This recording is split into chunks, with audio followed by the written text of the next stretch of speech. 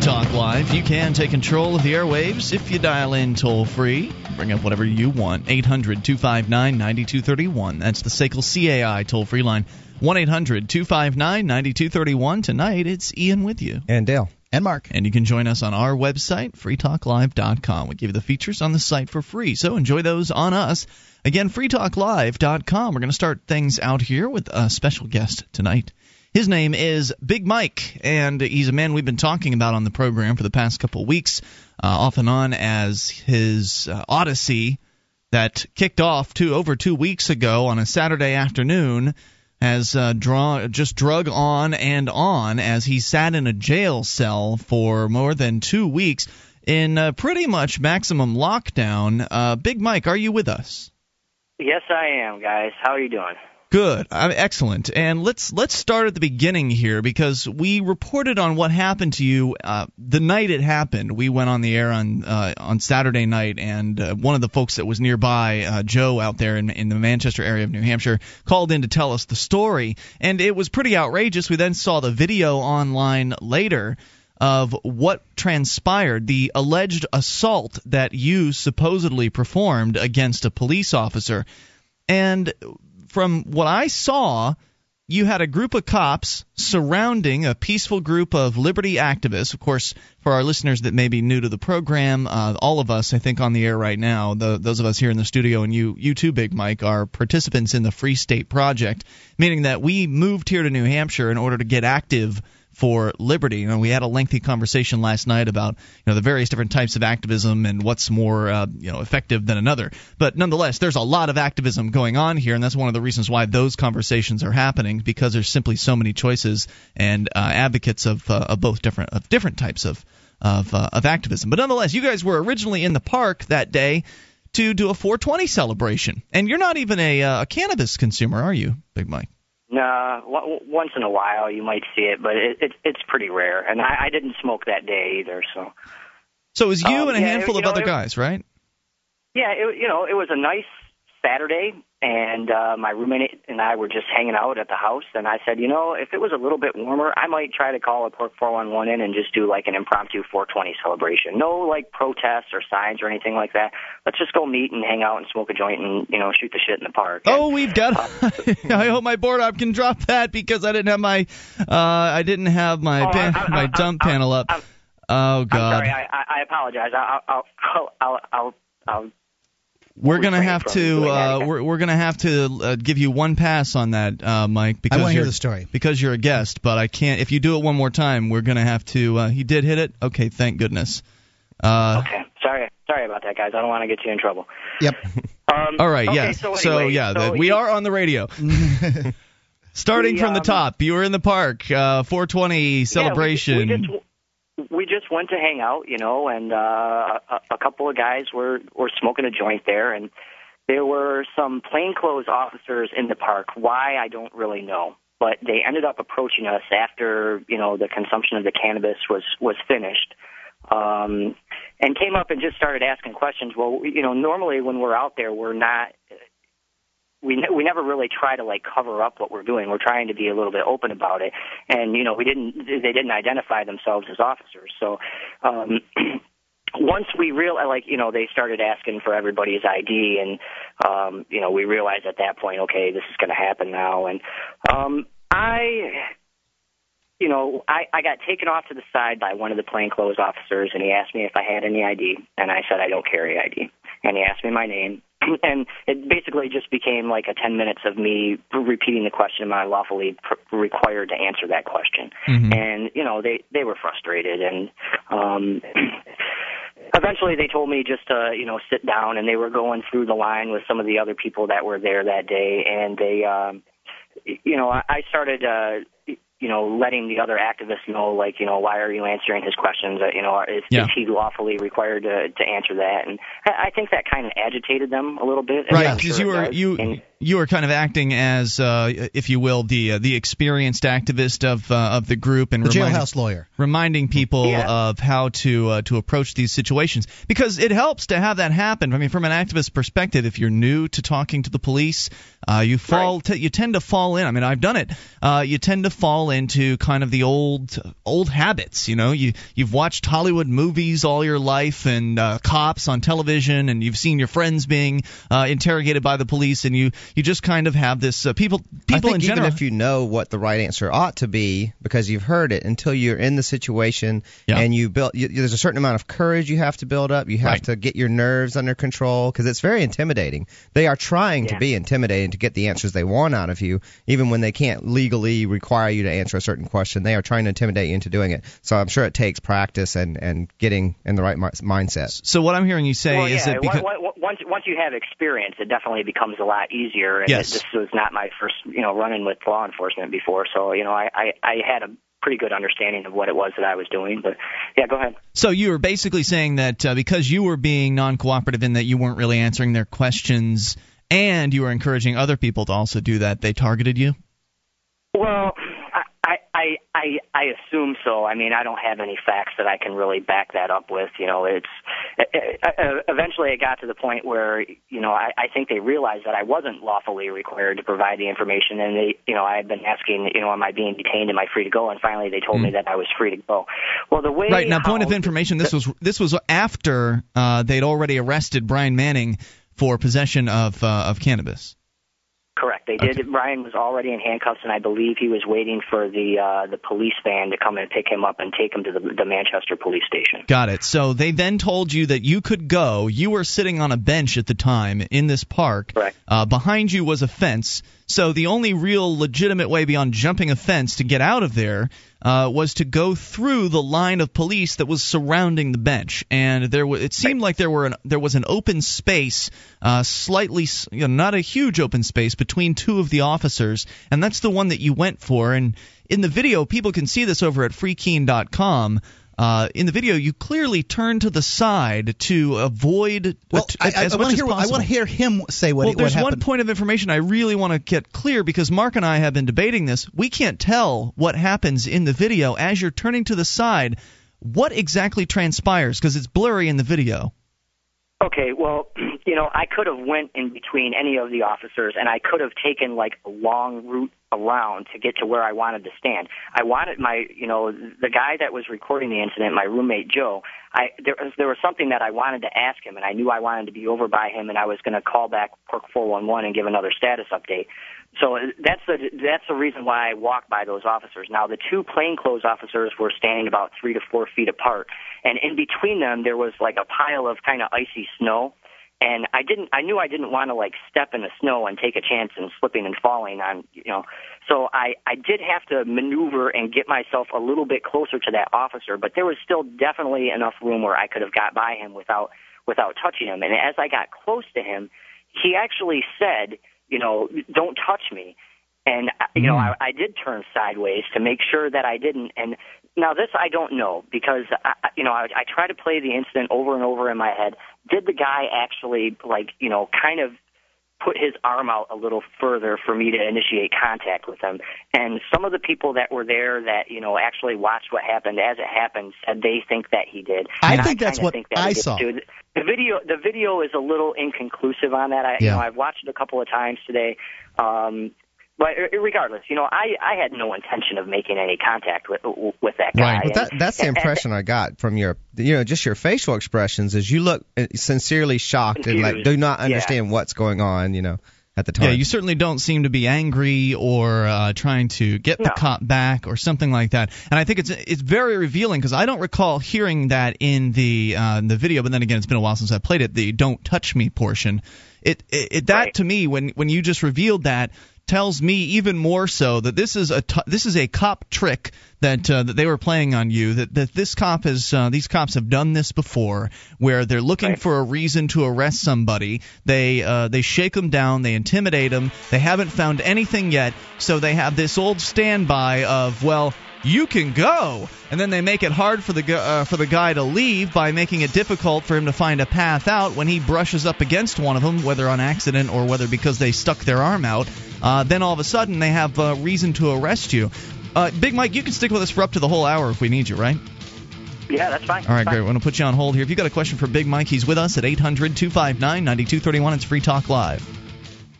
Are you moving to New Hampshire for the Free State Project? Maybe you are already here and need to find a place to call your own. Mark Warden, the Porcupine Realtor, will help you find the perfect property. Do you want a home with 50 acres of land? How about an income-producing building? Perhaps a cabin on a lake or a condo in an urban area. Invest in liberty and property. Contact Mark Warden, Porcupine Realtor. See his banner ad at freetalklive.com. This is Free Talk Live. You can bring up absolutely anything by dialing in toll-free at 800-259-9231. That's the SACL CAI toll-free line. Tonight, it's Ian with you. And Dale. And Mark. And you can join us on our website at freetalklive.com. All the features on the site are completely free, so enjoy those on us. Again, that's freetalklive.com. Our website, by the way, features archives that go all the way back to the beginning of January of 2009, and it's completely free for you. Head over to freetalklive.com, and you can grab up the podcast there and download as many as you please. freetalklive.com. Plus, Free Talk Live is brought to you by the Free State Project. Your best chance at achieving liberty in your lifetime is getting together with thousands of other like-minded, liberty-oriented people. In fact, the numbers are about to reach 10,000. I would say it's looking to me like there's a good chance we could hit 10,000 participants in time for the Liberty Forum 2 months away. Seems like it to me. Well, actually, under 2 months away, because the Liberty Forum is happening March 18th through the 21st in Nashua, New Hampshire, where hundreds of like-minded, liberty-oriented people will be getting together, hanging out, enjoying their each other's company, socializing, partying after hours, and, of course, doing convention-style things during the day, like having speakers and panel discussions and that kind of thing. So head over to freestateproject.org/Liberty Forum to get registered. I think you can still grab the early bird discount. You can also use the Free Talk Live discount code FTL and get 10% off. That's FTL to get 10% off. But you'll meet great activists like people like Big Mike. Big Mike, are you planning on going to the Liberty Forum this year? Yeah, I don't know if I'm going to actually stay like in a hotel there, but you know, because I'm in Manchester, it's close by. But yeah, I'll definitely be there. So yeah, we were thinking if you weren't going to be there, that we'd have to bring a protest out to the jail, like with a couple hundred people from the Liberty Forum. So I guess it's lucky for the bureaucrats they decided to let you out this soon. That's so awesome just to hear you guys say that. I spent the day today like watching video of like the jail protests and catching up on the forum threads and stuff like that. And I'm so happy to be part of this and to realize like somebody that I've met a lot of these people now, and a lot of them I consider friends, the people that were out there. But just the amount of support that I got was just overwhelming. I can't tell you like the amount of times last night and today that I've really gotten choked up. Just having conversations with people about what happened, and they're supporting me. And not just from the people that are here that I know, but people from around the country that don't know me from Adam, that heard about it on your story and heard about my story on your guys' show. Right. That, wrote me letters using mail to jail. So. Well, and that was something I wanted to talk about when we get to the jail part, because we're not quite there yet. Did you actually get letters from people? Because we heard a whole bunch of them were returned to sender. Yeah, maybe toward the end of the first week in there, I got the first letter was from Karen in Georgia, and it was a card. And, at that point I had no contact with the outside at all. I had no idea what was going on. And, once I read that, he said your video is all over the Internet and there's a storm of activism brewing over your story and people are mad, I thought, okay, good. At least I know that something is happening out there and people are concerned with what's going on with me, even though I can't, get any word to the outside. Right. And we'll get into the reasons. Yeah, I do. I definitely want to get into that. Let's pick up, though, where we left off, and that is that you were out at a 420 celebration with a handful of other guys. The cops came, shook you all down, told you could leave, and you tried to exit between two cops. You thought you had enough room to get through there. You turned yourself to the side to lower your profile, And apparently the best thing to do, in hindsight always being 20/20, would have been when the cop said don't touch me, to stand there and say, well, excuse me, can you move out of the way then? Because he knew that you were going to try to get out, because who wouldn't want to leave when a cop says, okay, you can go? And so he just stood there waiting for you to try to pass through, then grabbed your arm as you passed through and put you under arrest on assault charges. Now, what I found interesting was, at least as my understanding, it's just a simple assault charge. They didn't charge you with assault on a police officer, or did they? No, it was just a simple assault charge. And basically, when I read through the statute, what that means is that the definition is I purposely or knowingly made unprivileged contact with another person. That's why I think he told you in advance, don't touch me, because otherwise he knew exactly what he was going to do. Yep. When he did it. And immediately after, they spun me around and put the handcuffs on, he also told the other plainclothes officer that was there that you're a witness. And that was it came out of his mouth immediately. I just kept thinking, man. Now, didn't they know? Playing this, Didn't they know they were being videoed? It blows my mind that they would try that with a video camera on them at the time, because it looks so ridiculous. Yeah. Well, listen, what you guys haven't seen yet is the video that I took from my phone right when the interaction or when the confrontation first started. And the other plainclothes officer that was there kept trying to put his hand on my phone to get me to push my phone down. And I said probably 2 or 3 times at least that I can remember, stop touching my phone. You're assaulting me. Stop touching my phone. Hey, where are all the assault? Right. Why didn't they arrest him on assault charges? Yeah, well, they get special privileges because they get a silly uniform. So maybe they were trying to turn that around on you at the end there, like, aha, you touched me now, and you were. So they did not delete that video then. That will be hitting YouTube at some point? Well, no, they deleted that video from my phone, and I also believe that they went through my text messages on my phone because, the last thing I did on my phone was make a phone call to Pork 411, and then I was immediately arrested. Well, I had my phone in my hands the whole time.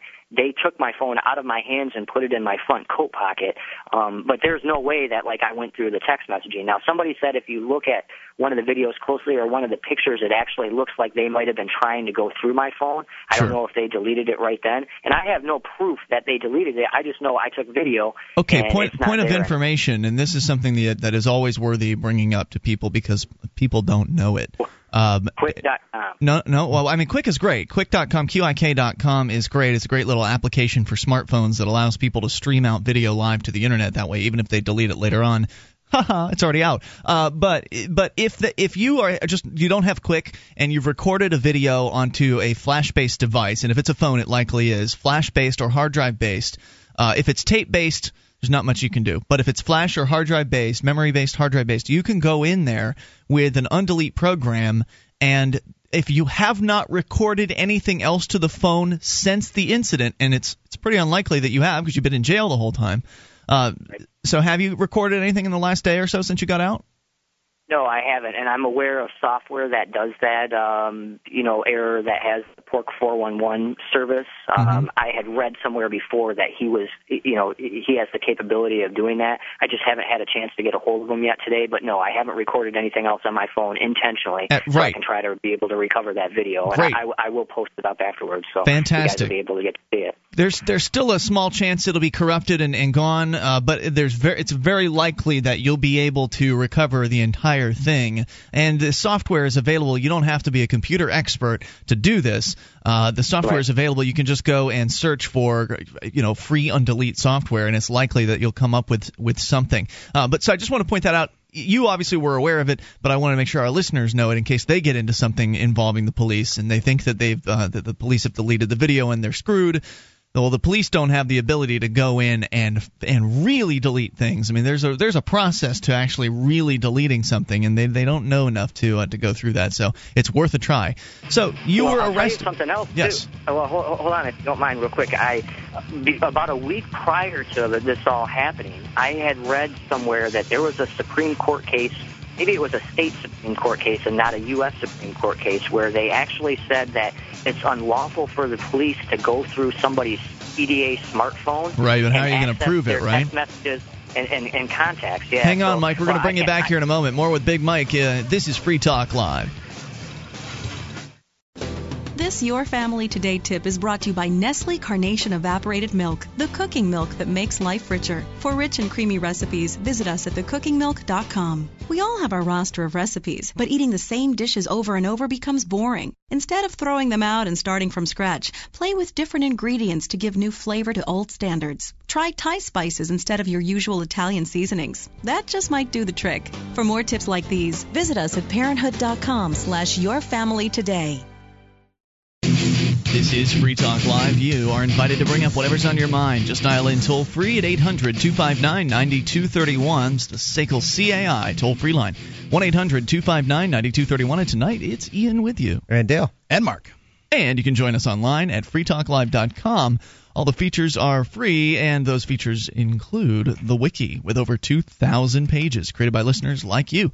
Go to wiki.freetalklive.com. You can edit virtually anything you see there. wiki.freetalklive.com. The highly anticipated new documentary, Reclaiming the Blade, featuring Viggo Mortensen, Carl Urban, John Rhys Davies, and Star Wars legend Bob Anderson is now available at swordmovie.com. The film includes hours of swordplay, instructional videos, as well as behind-the-scenes videos and exclusive video.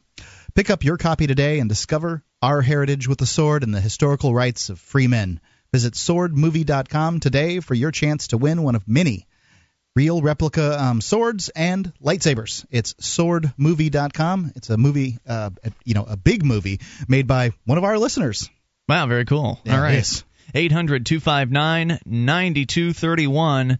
All right, we continue with Big Mike. If you got a question for him, it'd be a good time to give a call in, and we'll see what he has to say to what you have to ask. But we're talking about an incident that occurred over 2 weeks ago at this point in a park in Manchester, New Hampshire, where you gathered with some other liberty-minded folks to engage in a 420 celebration, and not all of you were. You weren't, in fact. But some folks were smoking cannabis. Some undercover cops came up, shook you down, and then gave you the opportunity to leave. But because you brushed up against one of the cops, looked like on accident, as you were leaving, they grabbed you and arrested you, and it seemed as though they were setting you up.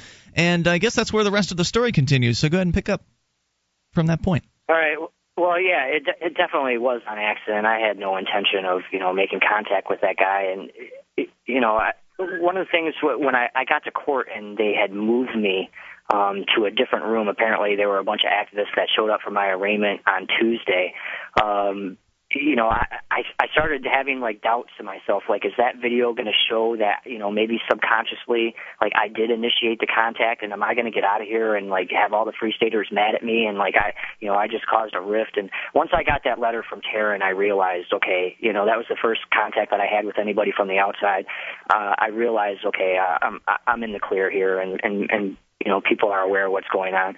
Now, as far as my not being able to contact anybody, my initial All right, let me go back a little bit. My initial strategy, I always thought if I get arrested for doing civil disobedience where I'm trying to challenge a law, I'll be a little bit cooperative. I won't make them drag me off. I didn't know exactly what I wanted to do with not processing, but I had a really hard time dealing with Sam's incident because I was still in Michigan. I knew I was months away from making the move. There was no way that I could get here, even though I really wanted to be here to try to just do something. And I always thought, if I get arrested for something, well, I'm going to not process, just like he did, and hopefully be able to take some type of legal action a little bit further than what he was able to. I don't think that his situation was ever really resolved satisfactory. So I thought, well, I'm going to go in front of the judge, and I realized there's a chance that he might give me some contempt charge for refusing to process, and maybe I can take some type of, make a legal challenge on that. Or, if they try to charge me with failure to process, I knew how the statute read, and I knew, according to them and their rules, that I was only lawfully required to provide my fingerprints and and submit to the mugshot and not give up my name or anything like that.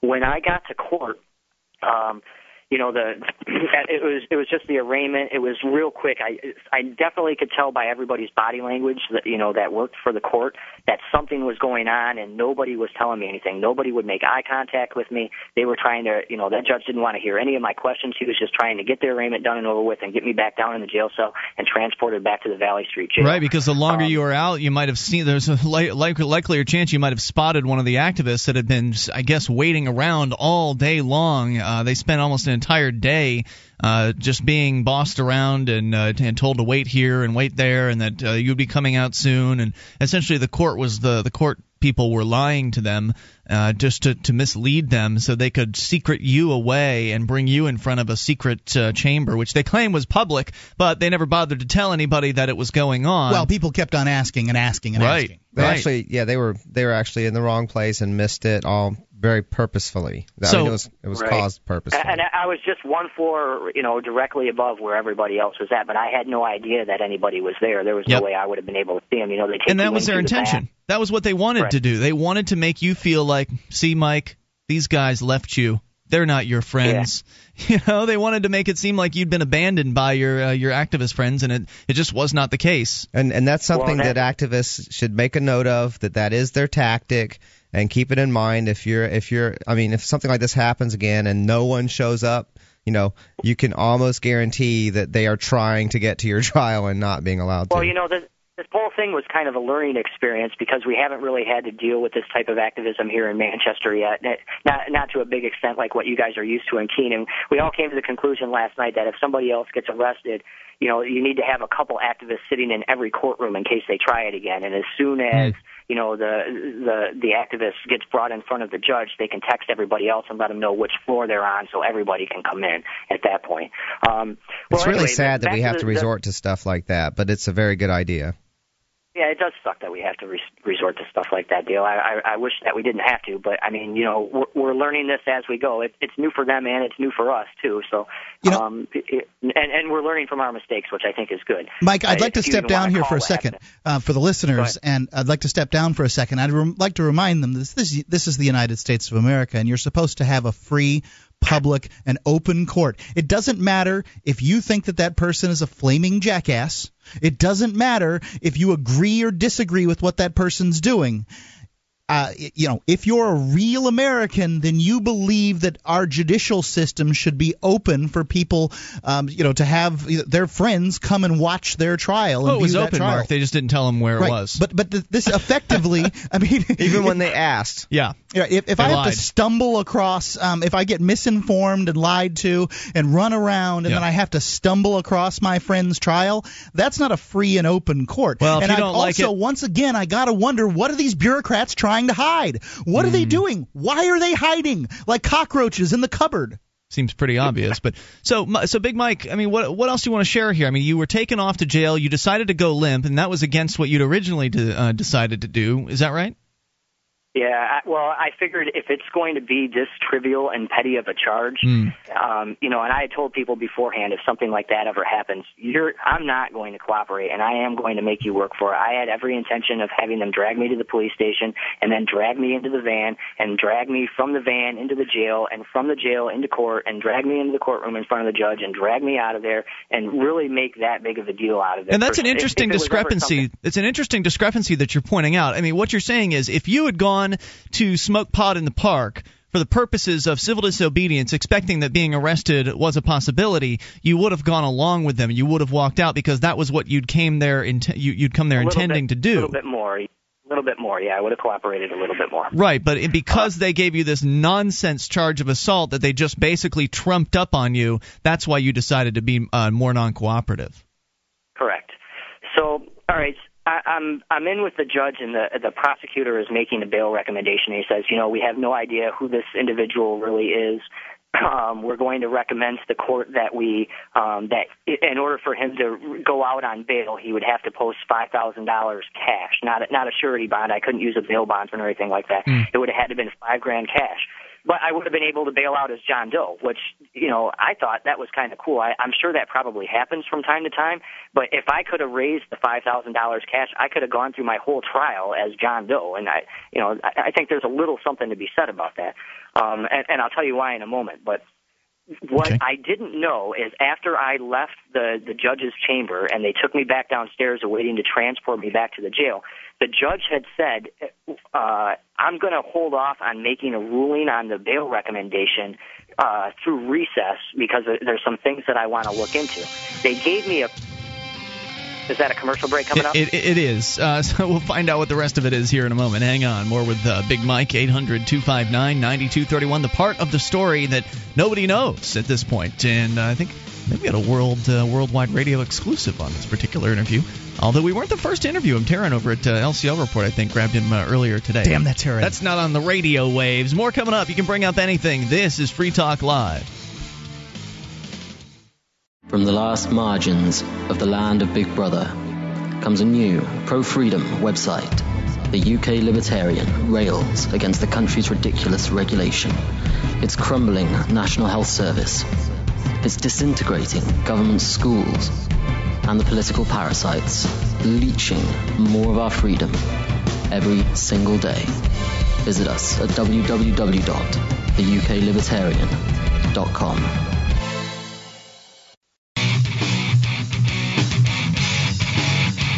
This is Free Talk Live. You can bring up whatever's on your mind if you dial in toll-free, but right now calls for Big Mike will be taking precedence. We've got him on the line with us.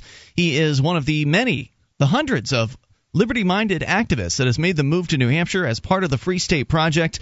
And he made a bit of a splash when he arrived here. He actually went into the police department in Manchester and held a piece of marijuana in his hand and literally came up to the window, the dispatch window there in the police department, and showed it to them and said that he wanted to have one of the officers come out and talk to him. And he made it clear that he was holding marijuana, and they did not do anything about this, which was very interesting. So they wouldn't even have a conversation with him, really. He's trying. Can I talk to someone? I've got some marijuana right here. He wanted to meet with the police chief and was willing to make an appointment to do so, and that to my understanding, that never transpired. So you came into town, you made a pretty big splash, and you really kind of, Big Mike, you put the Manchester movement on the map as far as civil disobedience is concerned, and I really think that's great because we need more. In my opinion, there needs to be more civil disobedience out there. The politics up here is doing as well as it can be, I think, and will continue doing better as more people come up and get involved. But I've always said that I think one person can make a much bigger splash in the world of non-cooperation and civil disobedience, and that's what you've done so far. And in fact, I think that's exactly what you talked about. You know, when you were on the forums discussing your plans to move up here, you said you like what was happening in Keene, and you wanted to see if you could stimulate some similar stuff in Manchester. Big Mike, you there? That's correct. Yeah, and Manchester's a much bigger city than Keene is, and I knew it would be a much bigger challenge to get the activism to that level, like what you guys were working on in Keene, and I was up for the challenge, definitely. I mean, it sucks that I just got out of jail, but you guys got to understand that I'm kind of having fun doing this too. You know what I mean? So, well, if you're not having fun, you shouldn't be doing it, and I think that's great. Right, and that'll lead us down the line into a conversation about tactics and things like that. But you're still telling the story here because it's a long one, right. And you've been in jail for over 2 weeks. They took you in front of a judge. This was on a BS trumped up assault charge, which was nothing. You were just brushed by a cop, and it was all caught on video, which folks can see over at freekeen.com. But you were taken into essentially what was a secret trial. It was open to the public, but they didn't bother telling any of the public that it was going on, and they were asking specifically about it. And then, so go ahead and pick up the story where you left it off there. Okay, so I get some paperwork from the court that says I can bail out as John Doe for $5,000 cash. What I didn't realize, because the judge hadn't made a decision, later in the afternoon he had typed up an order to be attached to the bail recommendation that said that if I provided my information, then I would just be able to get out on a PR bond. Now, at this point, I didn't know this, and I didn't find out about it. I had already been back in jail for like 2 days, and one of the corrections officers said, well, you can just get out now. I mean, the judge said that, if you supply your information, you can get out. And at first I thought they were lying to me, so I said, let me get a copy of that piece of paper so I can read it, so I can see it in writing. So they never gave you the order? No, and I didn't get it until the Saturday night after my arraignment. All that time I sat there. Wow. I could have been out Wednesday afternoon, okay? And the reason why I didn't get it is like a bureaucratic snafu. I'm not even going to take the time to talk about it on the air. I'm going to blog about it so people can read a little bit. But once I read that, like I realized I'm not going to have any legal challenge to where I can make some type of challenge against like the failure to process and see if we can advance that cause a little bit. I feel that, you know, now that I have a signed order from a judge here in New Hampshire that, granted, this is not like a published legal opinion from a court case, but it sets a little bit of precedent for somebody else that might want to go through as John Doe, where would be if they had the money, they could bail themselves out and proceed with trial as John Doe. And the reason I think that's important is, you know, if you're arrested for a victimless crime, whether you're found guilty or not, all of that information goes into some database, and you have an arrest record. Now, maybe you can go through and get it expunged afterwards, and that's a whole process to do on its own. But in the meantime, while you're waiting for that to happen, you have this criminal record, and that affects you being able to get a job. It affects you to be able to get a home loan. It affects you to be able to get, you know, money to go to college and stuff like that. And if more people would go now, like you can go through as John Doe. Well, I don't know yet. There's still a little bit more of a legal hill to climb there, but you know, at least it's looking in that direction where somebody could go through the whole system as a John Doe and then never have to worry about, you know, what this past is going to bring up. It's an interesting speculation. Yeah, that's an interesting speculation, but at the same time, we also know that these people have their ways of getting information. So even though Sam, for instance, from obscuredtruth.com, has spent 58 days in jail for the same reason that he didn't give his name up voluntarily, they found out by, I think it was his fingerprints, and they found out what his name was because he was already in the system somewhere else. And they even though they knew what his name was, they still wouldn't let him out because they wanted him to give up the information. I think it seems to me to be more about obedience. Like if they figured out who you were, they'd go ahead and change the court trial name after the fact, and it wouldn't be, you know, there would be no prohibition on them from modifying their own paperwork like that. So right. I don't know. It'd be worth a try. It'd be interesting to see what would transpire. I think now we can try that, and if somebody else wanted to. When I found out that I was able to get out as John Doe or provide the information, it's really funny that you guys bring this up about Sam and them actually knowing his name. They came to shake down the cells because somebody had smuggled tobacco into the unit where I was in, so they were going through everybody's cell. And when they approached my cell, one of the corrections officers said, "Hey, Mr. Tyner, how you doing?" And I immediately came out with, "Oh my gosh, you caught the tater. You know, how did you guys figure this out?" And he said, "We're corrections officers. All we do is watch YouTube videos all day." So I knew they had seen somebody talking about me or were paying attention to what was happening. So, hey, Big Mike, I want to take a phone call. We've got a guy on the line here who wants to talk to you. His name is James in Michigan. James, you are on with Big Mike. Hey, what's up, Mike? What's up, Ian and everybody? How you guys doing? Hey, dude, you're on with Mike. Don't be James. What's up, man? How you doing? You guys were talking about the spread of information earlier, and I wanted to sort of touch on that from a different perspective. When this all started going on, I started hitting the phone lines trying to get any local station around here to start covering it. And obviously none of them have, but it was still worth a try. The reason I figured this was worth talking about was because when I called WDIV, which is the NBC affiliate here in Detroit, I got a response that honestly made me so angry, I forgot the name of the guy I was talking to, and I just hung up. And what he said was, there's nothing in New Hampshire worth covering except for the primaries, and this isn't an election year. Yeah. I mean, it is a local television station, and it's very unlikely that they're going to be concerned. And I understand that, and I was fully prepared to be rejected. But interesting that you mentioned WDIV, because that's the same station, clickondetroit.com, that did the hack piece against Sam that we talked about to an extent earlier this week. Yeah, I haven't had an opportunity to watch that yet, but I will. But so they're kind of contradicting themselves. So go ahead with your question for Mike. The reason I wanted to bring it up was because not so much advice, but if we could just get a conversation started about how to approach a situation like that. Because I was trying to sell the local angle. Mike's, this is where he's from, and his family is here, and I was trying to sell the local angle to it because it's the only way they would be interested in covering it. Yeah, that makes sense then. but I mean, it was just a slam door. You know, it's just, I'm not even interested in humoring you, much less listening to you. You know, it's like how. See, I think it's important that we have a discussion how to deal with these types of situations. I mean, like I said, I got so angry I just hung up the phone and called Fox, and again. It was the third time that day. Well, the way you want to deal with something like that is to cultivate relationships with news media people in your local area over time. And if they want to be jerks to you, then you're not going to be able to cultivate much of a relationship with them. But over around here in Keene, I've built a media list that actually I haven't used in a little while, probably should. But I built up a media list by just asking people nicely if they would like to be on the news release list from Free Keene. But then again, they probably knew that what Free Keene was and were somewhat interested in receiving that. So basically giving the local news reporters the opportunity to opt in to receiving information from us, and they all said yes. So maybe I just have more luck here because it's a small market. You're in Detroit, and even this guy probably gets calls from crackpots all day long that are proposing various different stories that he has no interest in. So you probably were just one of many calls that he has to deal with. He had acknowledged that they were aware of the YouTube video, and he also. See, the thing my issue with it is I think it's indicative of a larger problem that we don't necessarily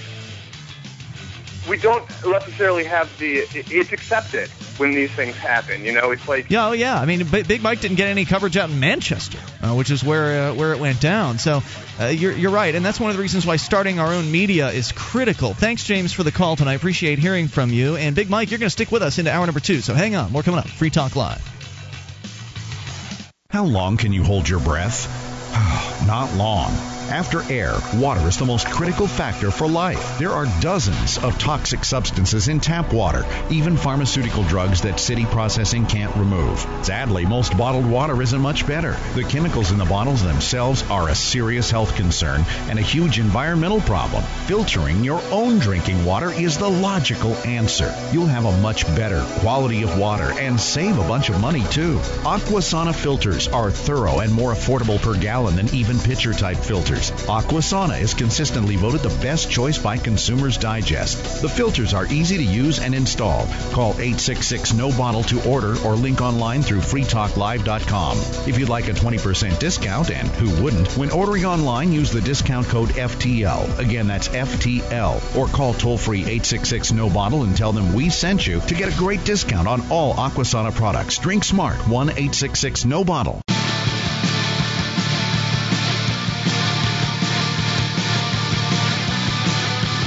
This is Free Talk Live. You can bring up whatever's on your mind. Just dial on in toll-free at 800-259-9231. The questions for Big Mike will be given priority right now. For those of you just tuning in, we'll explain who he is. 800-259-9231. Tonight, it's Ian with you. And Dale. And Mark. And you can join us on our website, freetalklive.com. That's the place to go. The features there are completely free. Those other talk show hosts, they want to charge you for accessing their sites. Ours free for you over at freetalklive.com. So enjoy that on us. As we continue here, we've been talking with Big Mike throughout the show tonight, and for good reason. The guy has been in jail for over 2 weeks on trumped-up charges. Basically what happened was he was in the park with some other liberty activists, because we've got a whole movement of liberty-minded people that have come here to New Hampshire as part of the Free State Project, which you can learn more about at freestateproject.org, but he's one of many activists. Anyway, about half a dozen of them were in the park having a 420 celebration. Undercover cops came up. They shook him down. Then, after harassing them for a while, they told Big Mike he could leave. He tried to leave, brushed up accidentally against a cop as he did, because they were essentially blocking his path. And then they arrested him for assault. Not assault on a police officer for whatever arbitrary reason, but just simple assault charges. They took him away. He was non-cooperative with them, did not give up his name. They brought him into a court arraignment, but it was a secret arraignment because they wouldn't tell any of his friends who were in the courthouse that day asking about him where and when the arraignment was being held. They just kept giving them misinformation. And then from there, the story continues where he was presumably carted off to jail. I don't think we've even really gotten into much detail, Big Mike, as to what happened to you inside the big house where you were for over 2 weeks. So leaving the court, I mean, what happened next? Well, they took me back to the jail, and like I said, I didn't have a copy of that other paperwork. I figured, okay, well, now I'm going to sit there until April 5th when they said that my trial was going to be. Unless I had filed some motions or something like that and had to go back to court for a reason. Unless I was able to post the $5,000 cash, well, I don't have $5,000, and that certainly wasn't something that I wanted to try to get any of the liberty activists to come up with that much money. Even though they would have been able to get it all back, it's a long time to go without $5,000 cash. Yeah, that doesn't tend to be what the activists do up here when they are going out and essentially engaging with civil disobedience. That is basically, it's expected that you're going to go to jail, and if you're wanting to bail yourself out, then it's your responsibility to do something like that. Right. Exactly, and I was prepared to sit there until April 5th. Well, I didn't. Besides not submitting to the booking process, I also didn't go along with the medical thing, which requires inmates to have a tuberculosis test where they stick you with some type of chemical under your arm, and it leaves a ring a couple days later if you don't have if you have tuberculosis, and it just leaves a little mark if you don't have it. Because I wasn't willing to go along with that, I was placed on a 23-hour lockdown in the medical unit of the jail on quarantine status. So there was nobody else at any point. Were you ever in a room with any other inmates, any other prisoners? Yeah, in the very beginning when I was there, and after a couple of days, I started asking the corrections officers. I was like, "Have you ever seen anybody with tuberculosis before? Do I exhibit any of the symptoms?" And no. And then when I started talking with the staff people, I was like, this is getting to be kind of ridiculous. Everybody here knows that I don't have tuberculosis. Did you guys bother to contact any of the inmates that I had contact with when I was first brought in and let them know that you were in contact with somebody that refused to take the test, and you might have tuberculosis if he has it? And they said, no, we didn't do that. So, I mean, they clearly demonstrated that even though they're saying that I'm in there, for the safety of the other people that work and our inmates in the jail, like, it definitely had nothing to do with safety. You could tell that. It was just them trying to get me to comply, to go along with the program, and I wasn't cooperative. So that basically that meant I was stuck in my cell for 23 hours a day. Now, at that point, you were by yourself, though. Once you determined that they determined you were not going to take the TB test, that's when they locked you in by yourself? Yeah, I was in a unit with other inmates. It was the medical unit. I was in a 2-person cell, but the only person in that cell. So I could see other inmates and talk to them by my door a little bit, and they're supposed to let you out for an hour every day. There were a couple of times in there where I went more than 2 days without being let out of my cell to shower or whatever. And they first told me that because I was a risk of spreading the disease, that I wasn't allowed to use the telephone. Because I might contaminate it or something like that. So, my phone is locked up in my property with. Well, yeah, it's called Windex. Exactly. Learn to use it, guys.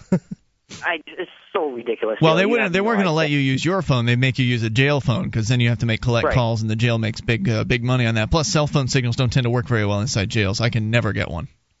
Right. Well, yeah. My phone was locked up in my property, and it had all my telephone numbers in it. I don't have anybody's home number here. Most of the activists that I know don't even have home phones. Yep. So even if I was able to make a phone call, who was I going to call? The only number I got is my mom's house phone that I have memorized since I was a little kid. It's been the same number all that time. But when they would release me from my cell for my 1 hour, it was at like 3 or 4 o'clock in the morning, and I think they were kind of doing it that way intentionally. Oh yeah. So, who was I going to be able to call? And I realized at this point, okay, now I'm going to be in here for a while. I can't contact anybody. After 10 days of not having any money in my commissary account, I would be able to get postage paid by the jail as like an indigent inmate. So I could send out a letter, to my roommate and send one out to my mom and file motions and stuff like that for court. Somebody put money in my commissary account, and I didn't know it because I wasn't using, I didn't have access to the machine where you could check it. Yeah. And I thought everybody knew, like, that not only don't bail me out, but also don't put any money in my account. I don't think anybody knows that. I think if you don't want money in your commissary account, then you probably should let folks know in advance, because write a will.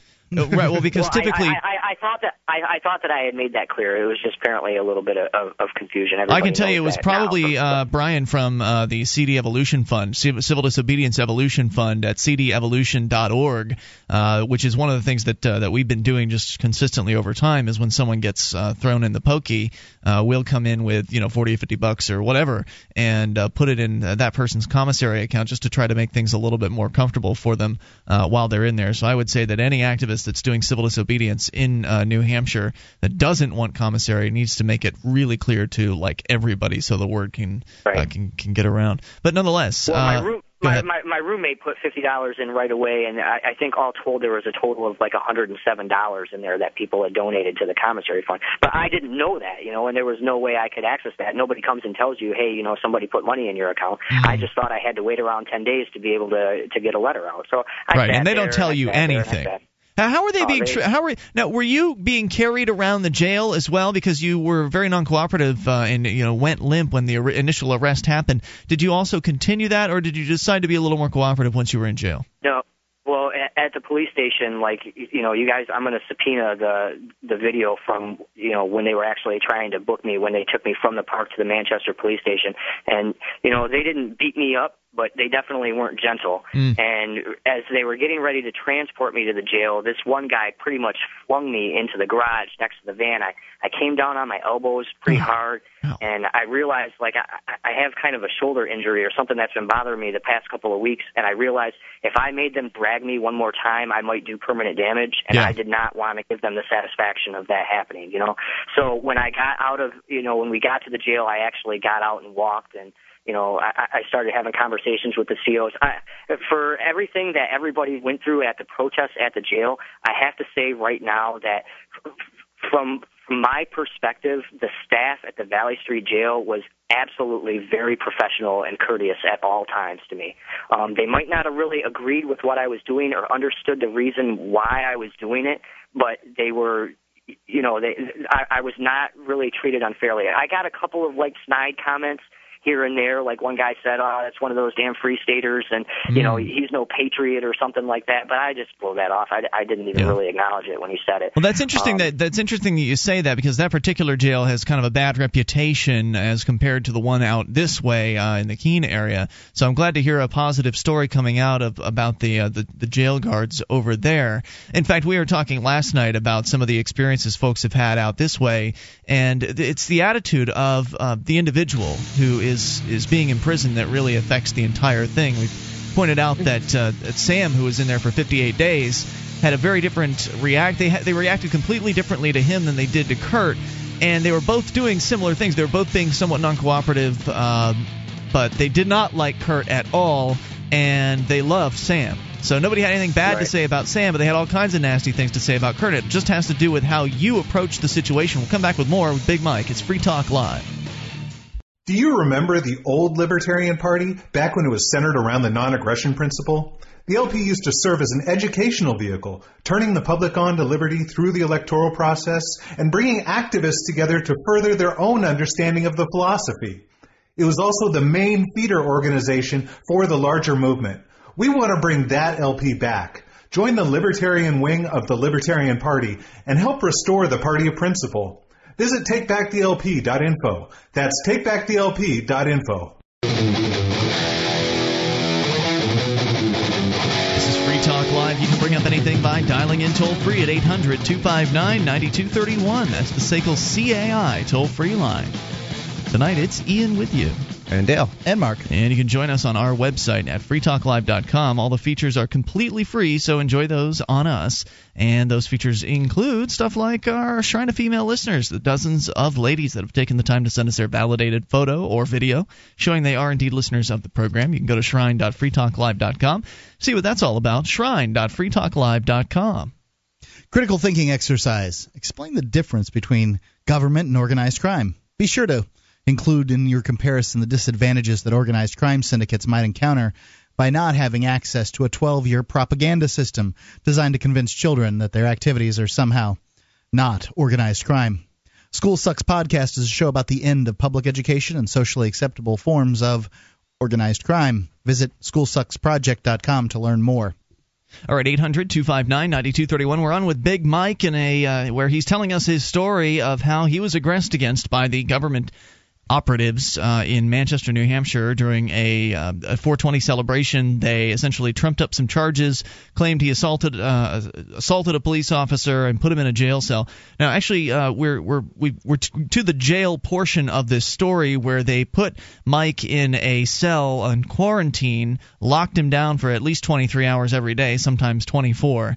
And that's kind of the part of the story we're talking about. Now, Dale, you actually had a question for Big Mike about some of his descriptions of what was going on there. Go ahead. Well, you were just saying that you thought they behaved very professionally there, but that was right after saying things like they wouldn't let you make a phone call because they don't know how to use Windex on the phone, and that they didn't tell you about that there was money in your commissary and things like that. So. Yeah, when I say that they behave professionally, like, you know, I'm assuming that a lot of the decisions that were made on what my privileges could be had I cooperated, and because I wasn't cooperating. When I say treated professionally, I'm talking about the kids, the COs that work there that, you know, were actually responsible for monitoring me and the other inmates, you know, on a day-to-day basis. You know, there's 3 shifts that they work around the clock, and they were, I mean, pretty much all of them were kids. You know, one of them, I think the youngest one was 19 years old. They were probably all in their early to mid-20s. You know, and they didn't, you know, they never really came across to me like they were trying to be there to give me a hard time or anything like that. I think that's what I was trying to come across when I said that they behaved really, you know, professionally. The upper levels of the bureaucracy, you know, when you start getting into the supervisors and the sergeants and one captain in particular that I had some dealings with, that was a little bit different. And I think the reason why they were, you know, making things difficult for me without overtly trying to, you know, come out and make it seem like they were trying to break me or something was probably because of the, you know, whatever was going on the outside with the protests and stuff like that. I don't have any proof that, you know, because nobody told me that, but it's very possible that because of what was going on outside, they were making things a little bit more difficult for me on the inside. Yeah, I think that's likely going to be the case. So, any other stories you want to tell us from when you were on the inside? Did they, how much mail came through to you? Did they let you read any books? I mean, you were all alone there for 2 weeks, so there probably wasn't much to do. No, and when you're locked down, I mean, you can't really do too much. I finally started getting some mail, which was great. I have, you know, there's nothing but good things to say about the mail to jail service, and I'm so appreciative of the support that I got from everybody. When you're in jail and you have really nothing to look forward to except for the mail, like, just like 3 sentences on a piece of paper is so, it's such a good feeling just to get that from some stranger, you know, hey man, I'm thinking about you, I support what you're doing, I'm glad you're doing this, whatever. My stuff got delayed. Was pretty cool. Yeah. I actually sent postcards right away, but they bounced back, and it turns out because I only got the one, Dale, the only one I got from you was the one that was handwritten that said, you know, they've been coming back because I had the address, like, mixed around or something like that. But, you know, you said that you had been writing. Barsky says that he has more mail for me that, you know, he'll just give to me the next time he sees me. Oh, so, yeah, I sent you at least 3 cards. I think 4. I think I got a total of maybe 25 to 30 postcards and probably about 40 letters total. I'll give people advice, and this is why my mail bounced back. So it's something to keep in mind when you're mailing anyone a postcard. Don't put the to address. If you put a return address, put it above the to address, because they have an automatic reader that reads in like the zip code and routes the mail based on a bottom up approach. And that's what I was doing. I was putting to and from, and it was treating the from address as the to address and sending them all right back to me. I'm surprised they actually have that kind of technology to where they can read people's handwriting. Yeah. Like that. Yeah, actually, me too. Okay, so you were in there, and did they even let you have any books while you were in? I wasn't supposed to have access to any books because I might contaminate them as well. If I did, like, they had to be thrown away afterwards. Yeah, I know, it's so ridiculous. When I first got there were like 2 books in my cell. I don't remember what they were. I read really fast, so I read both of them within like 2 days. You know, they were just a couple hundred pages, like quick murder mystery or something like that. Was it not cold? Anything that I would ever. Was it cold? Was it? A lot of people say sometimes jail can be very cold. Were you in a place that was cold? it's really cold. And when I got moved, to the actual medical unit, mine was one of the few cells in that unit that had windows, so there was a draft. And it definitely made it a lot colder. They wouldn't give me a second blanket. Oh no. There's a lot of things that I'm not even going to talk about on the air tonight. I mean, I have a lot of stuff that I can tell that I'm going to blog about, so people can read a lot more of my, my whole experience when I was there. Where can people go to read your blogs, Big Mike? Well, I have one set up on the free agent site. Mm-hmm. That's FR33agents. Is it .com where the blogs are? I believe it is. Yeah. I believe it is .com. Okay. And maybe /blog, and I don't know what my ID is. I set it up 2 days before I actually was arrested to begin blogging on, and I haven't done it yet. But I'll give you guys the link and put it on Free Keen. But this whole thing came down to I should have been out of there the Wednesday after my arraignment. Had there not been the huge level of bureaucracy and people been able to take direct action, it would have been very simple for, okay, this is what I can do to get out of here. Fine, I'll comply. Here's the motions. I'll have them, a notary stamp the affidavit. You guys fax it over to the judge's clerk, and maybe I'll go back to the judge the next day or something like that and come back to the jail and be out of here. And it was just one thing after another that their policies there really kept me in there, unless they were trying to keep me in there longer. But I would imagine toward the end they were probably pretty glad to get rid of me, or judging by what I heard what was going on outside. So there was going to be a big demonstration this weekend where they'd threatened everyone with arrest if they came back. Yeah. And of course you tell the Free Staters that, and they're going to come back. So they'd planned to come back this weekend. So you got out. There's a trial scheduled. It's likely that they're going to find you guilty because that's what they do. If you've been in jail up here, then essentially they feel obligated to find you guilty. So it's very unlikely you'll be found not guilty. They have to. It's all part of. Their authority is all an image, and they have to justify the fact that they've already put you in jail. So they have to. They have to find you guilty because otherwise they made a mistake, and it's a very obvious, glaring one. I want to get your comments on what you're planning to do as far as the court situation, because it sounded to me earlier like you'd said that you wanted to take an appeal, which I think would be a first for any of the civil disobedience non-cooperation activists up here, or any activists up here that have been involved with the court system. No one has yet appealed any of the guilty findings. It's Free Talk Live. The highly anticipated new documentary Reclaiming the Blade, featuring Viggo Mortensen, Carl Urban, John Rhys Davies, and Star Wars legend Bob Anderson, is now available at swordmovie.com. The #1 movie on iTunes is now available on a 2-disc set that includes hours of swordplay instructional videos, behind-the-scenes footage, exclusive interviews, and a documentary on the making of a real sword. Visit swordmovie.com today for your chance to win one of many real historical replica swords, as well as the wonderful Force FX lightsabers from Hasbro. This is Free Talk Live. You can bring up whatever's on your own mind. Dial in toll-free at 800-259-9231. That's the SACL CAI toll-free line. Priority will be given to people with questions for Big Mike. He is one of the many, many hundreds of liberty-loving people that has made the move to New Hampshire as part of the Free State Project. You can learn more about that at freestateproject.org. And we're talking about his experience going to jail for over 2 weeks because, they allege he assaulted a police officer, though it was caught on video. It seems to me it was quite accidental, and he simply just brushed up against one of them.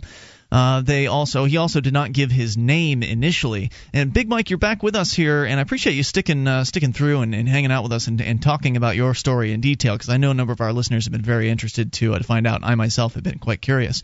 I really appreciate you guys giving it the coverage that it is.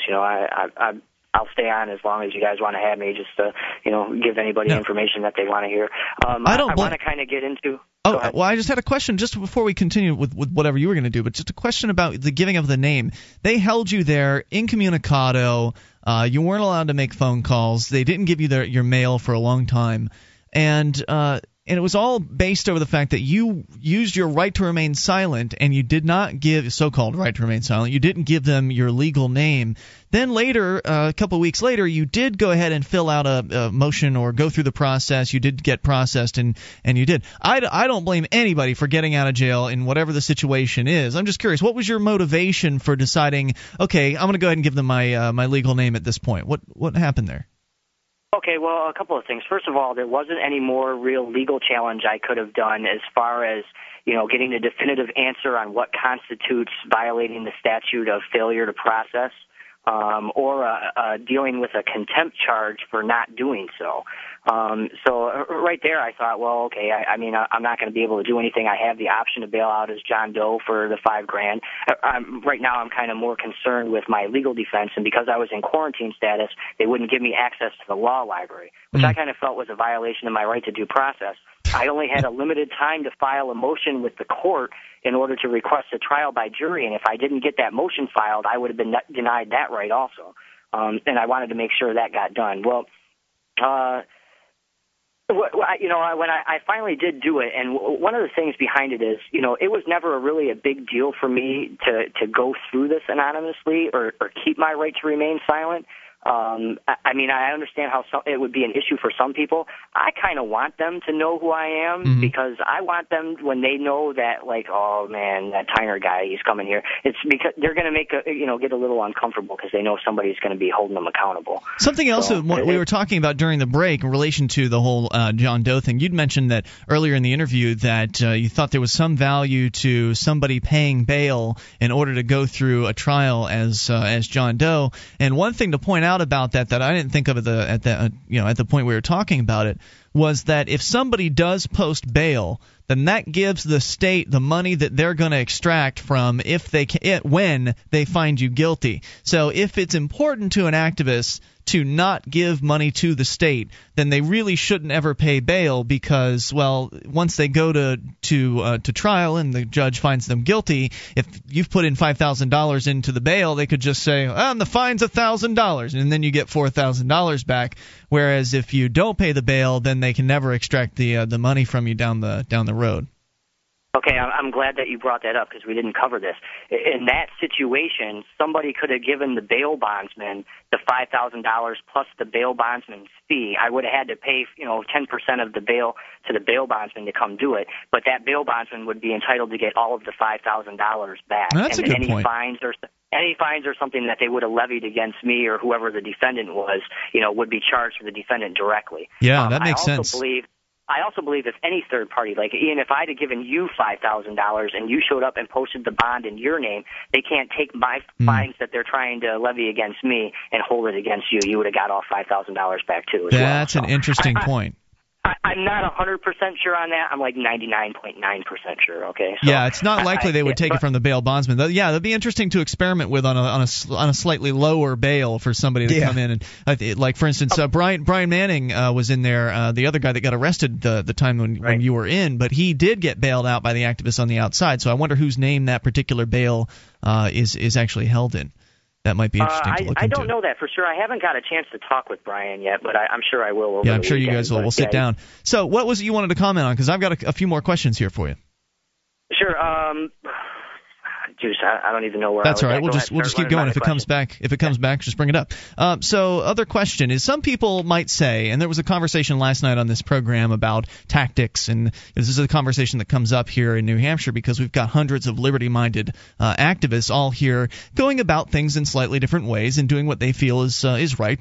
Some people like Dale are completely outside of the system; they're not interested in participating in it at all. Myself, I'm a mixed bag. I like the outside of the system. I like the civil disobedience. But I also do some inside the system stuff. Mark, you're more inside the system all the way kind of guy, though you support some of the outside the system activism. So there's a variety of approaches here. But some people would say, Mike, it's never worth it. I mean, you wasted 2 weeks of your life in this jail cell, and for what? I mean, why would you do that? Okay, here we go.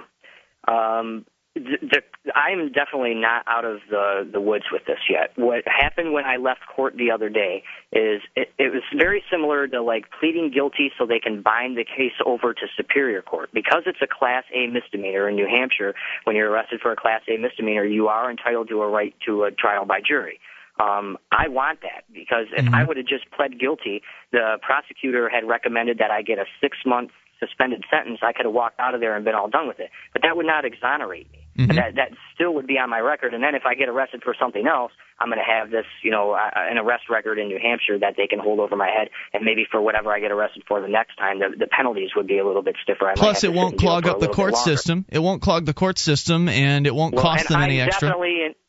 I am definitely in favor of clogging the court system. Now I get the opportunity to have a jury trial. Something else that really hasn't been done. That's right. That I know of is not a lot of free staters have had the opportunity to inform the jury of their rights to know. Absolutely, to we've been hitting the jury. We've been hitting the jurors with jury nullification information every single month, at least out here in the Keene area, and that's great. But there's never actually been an activist trial that has had a jury, because normally what'll happen is they'll arrest somebody for like a marijuana charge, which normally is a Class A misdemeanor, which, as you say, can get you a jury trial.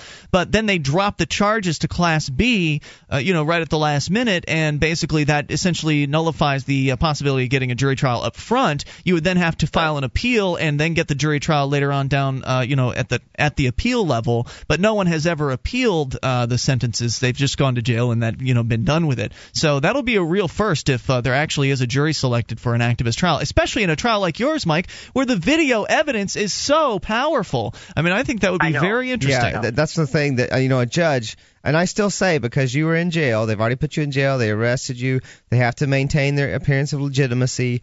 I think a judge will not bat an eye and be able to find you guilty. I've watched trials that just blew my mind, where I felt like the activists presented a rock solid case for their innocence, when in fact all they need to do is, when in fact it's the prosecutor's responsibility to prove beyond a reasonable doubt. In theory, it's all rhetoric, and I've watched judges still find them guilty, and my head is just spinning. It's just mind blowing. But in a jury, good luck. I think that would really be. It's what the makes only hope. It's the only hope. Exactly. To me, I never cease to be amazed at how mind-numbed juries are, and how willingly they just abdicate citizens' rights to the government, as if everybody who's charged with something must have done something because the cops said it, and the cops are good people.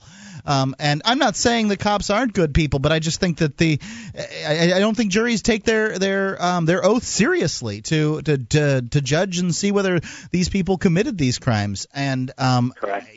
But I know judges will throw the case every time. So at the least with the jury, there's a chance.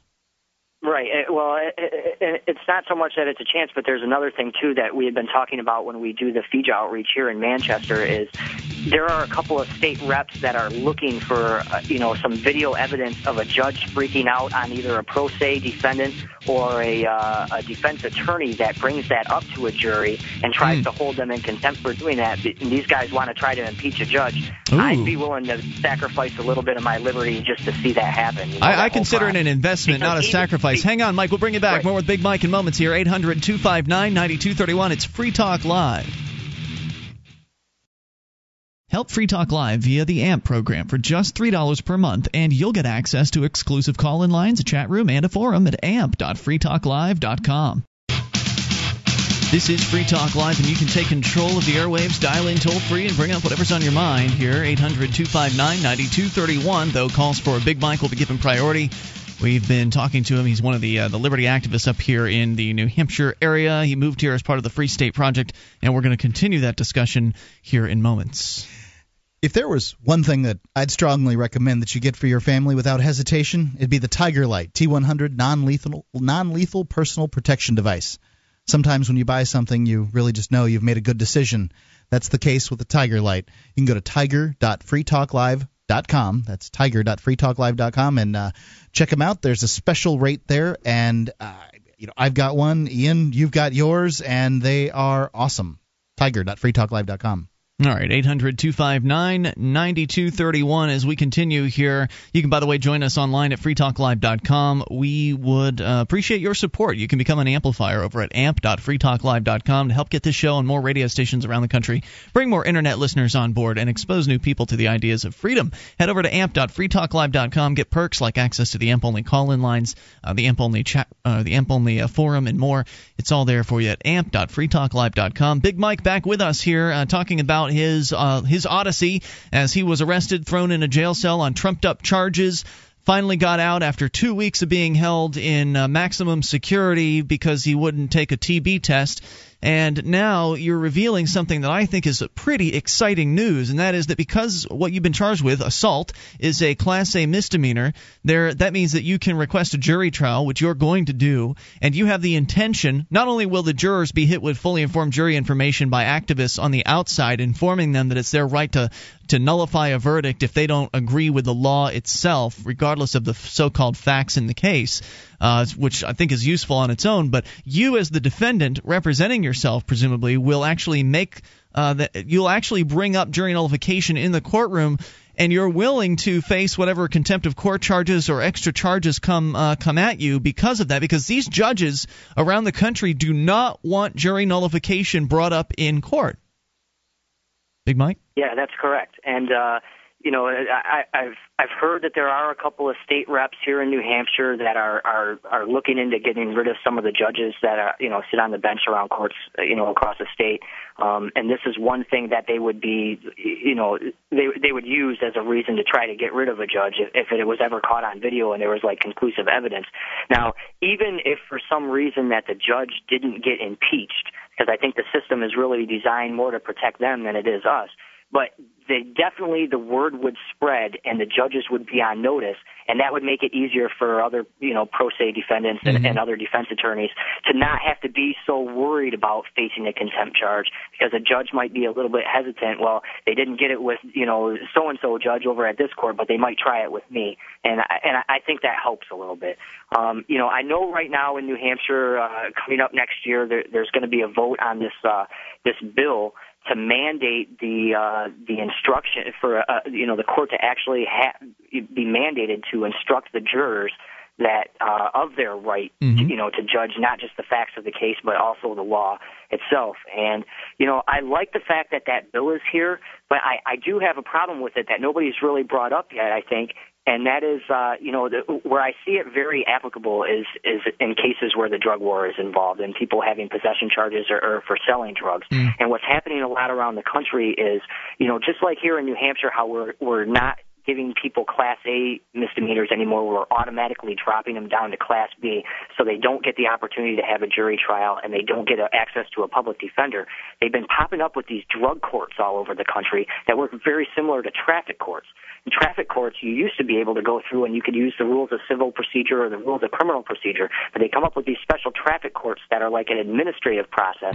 They don't really have any strict rules that they have to go to. You don't get access to pretrial discovery and things of that nature, which you would in like a regular case in court. And I think you're going to see, because it's happening a lot around the country, I think you'll probably see that in New Hampshire, especially if the jury nullification bill passes. And so to me, that makes the jury nullification bill a kind of a bad thing, in my opinion. I mean, I like the fact that they're trying it, and I watched some video testimony of Dennis Goddard speaking in favor of it, and I thought he did a really good job presenting it. I don't know what the chances are of that bill passing, but if we switch over to a system where we're just doing drug cases in a special type of administrative proceeding and not a criminal proceeding, then the jury nullification bill is going to have no effect on those cases. It's something to think about, but on the other hand, that would be a pretty major change, and that would have to also pass through the legislature as well. It's not like they could just restructure things on their own. They'd likely have to get some sort of permission, I would think, from the legislature to go through with that. I think I read somewhere that it's already being discussed here, so I'm not 100% sure on that. I'd have to check it, but I don't think that means that they can't be clogged as well in that particular area. Big Mike, we got some more questions for you here on the phones. Let's go to the calls and the fun. Talk to Sam, listening in New Hampshire. You're on Free Talk Live with Big Mike. Hi, Big Mike. Hi, Ian. Hey, Marcel. I just had one question. There is another John Doe in this case, and I wondered if you could help us process him. Do you have the name of the arresting officer? Yeah, actually I do. If you guys hold on a second, I can grab the court paperwork. I think his name is Capilleri or Capiletti. Now we can get that off the air if necessary. But why do you ask, Sam? What's the point of that? Oh, I just wanted to. I saw that film about the citizens resisting assault on police, and I wanted to contribute to his hospital fund. I had some little girl's panties to send him and things like that, and I thought that might be a nice thing for us all to contribute to. Yeah, we'll definitely have Richard, Big Mike. Just come on over to the Free Keene forum when you get that info, and just post it up over there. I'm sure folks will find that very useful. And in fact, I've heard that you're coming out this way this weekend to see us out here in the Keene region. Which is I great. don't think I'm going to be singing. I'm not going to be singing, but I'm going to come hang out a little bit. All right, cool. I want to personally thank all you guys for being out there to support me and coming out to hang out with the Manchies out here for the 420 celebrations while I was in there. That was really cool. Sam, thank you. Hey, dude, thanks for the call, Sam. I appreciate the songs too, Sam. Yeah, people need to go.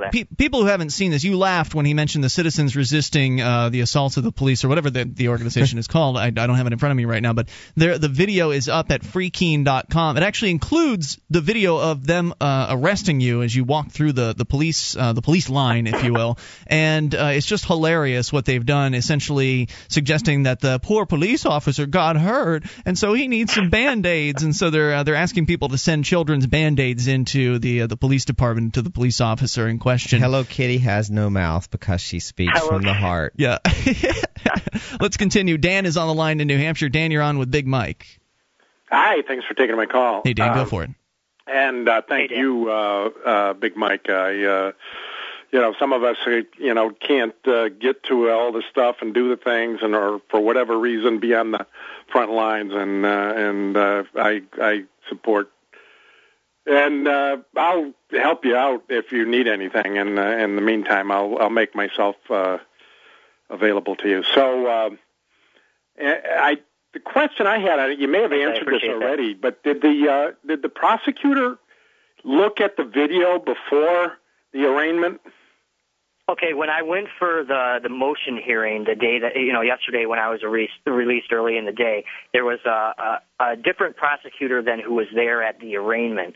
And I asked him, have you guys even looked at this video? And he immediately just started stuttering. Or I think the police, they might be looking at it. I think they have it. I was like, how are you guys even going forward with this case?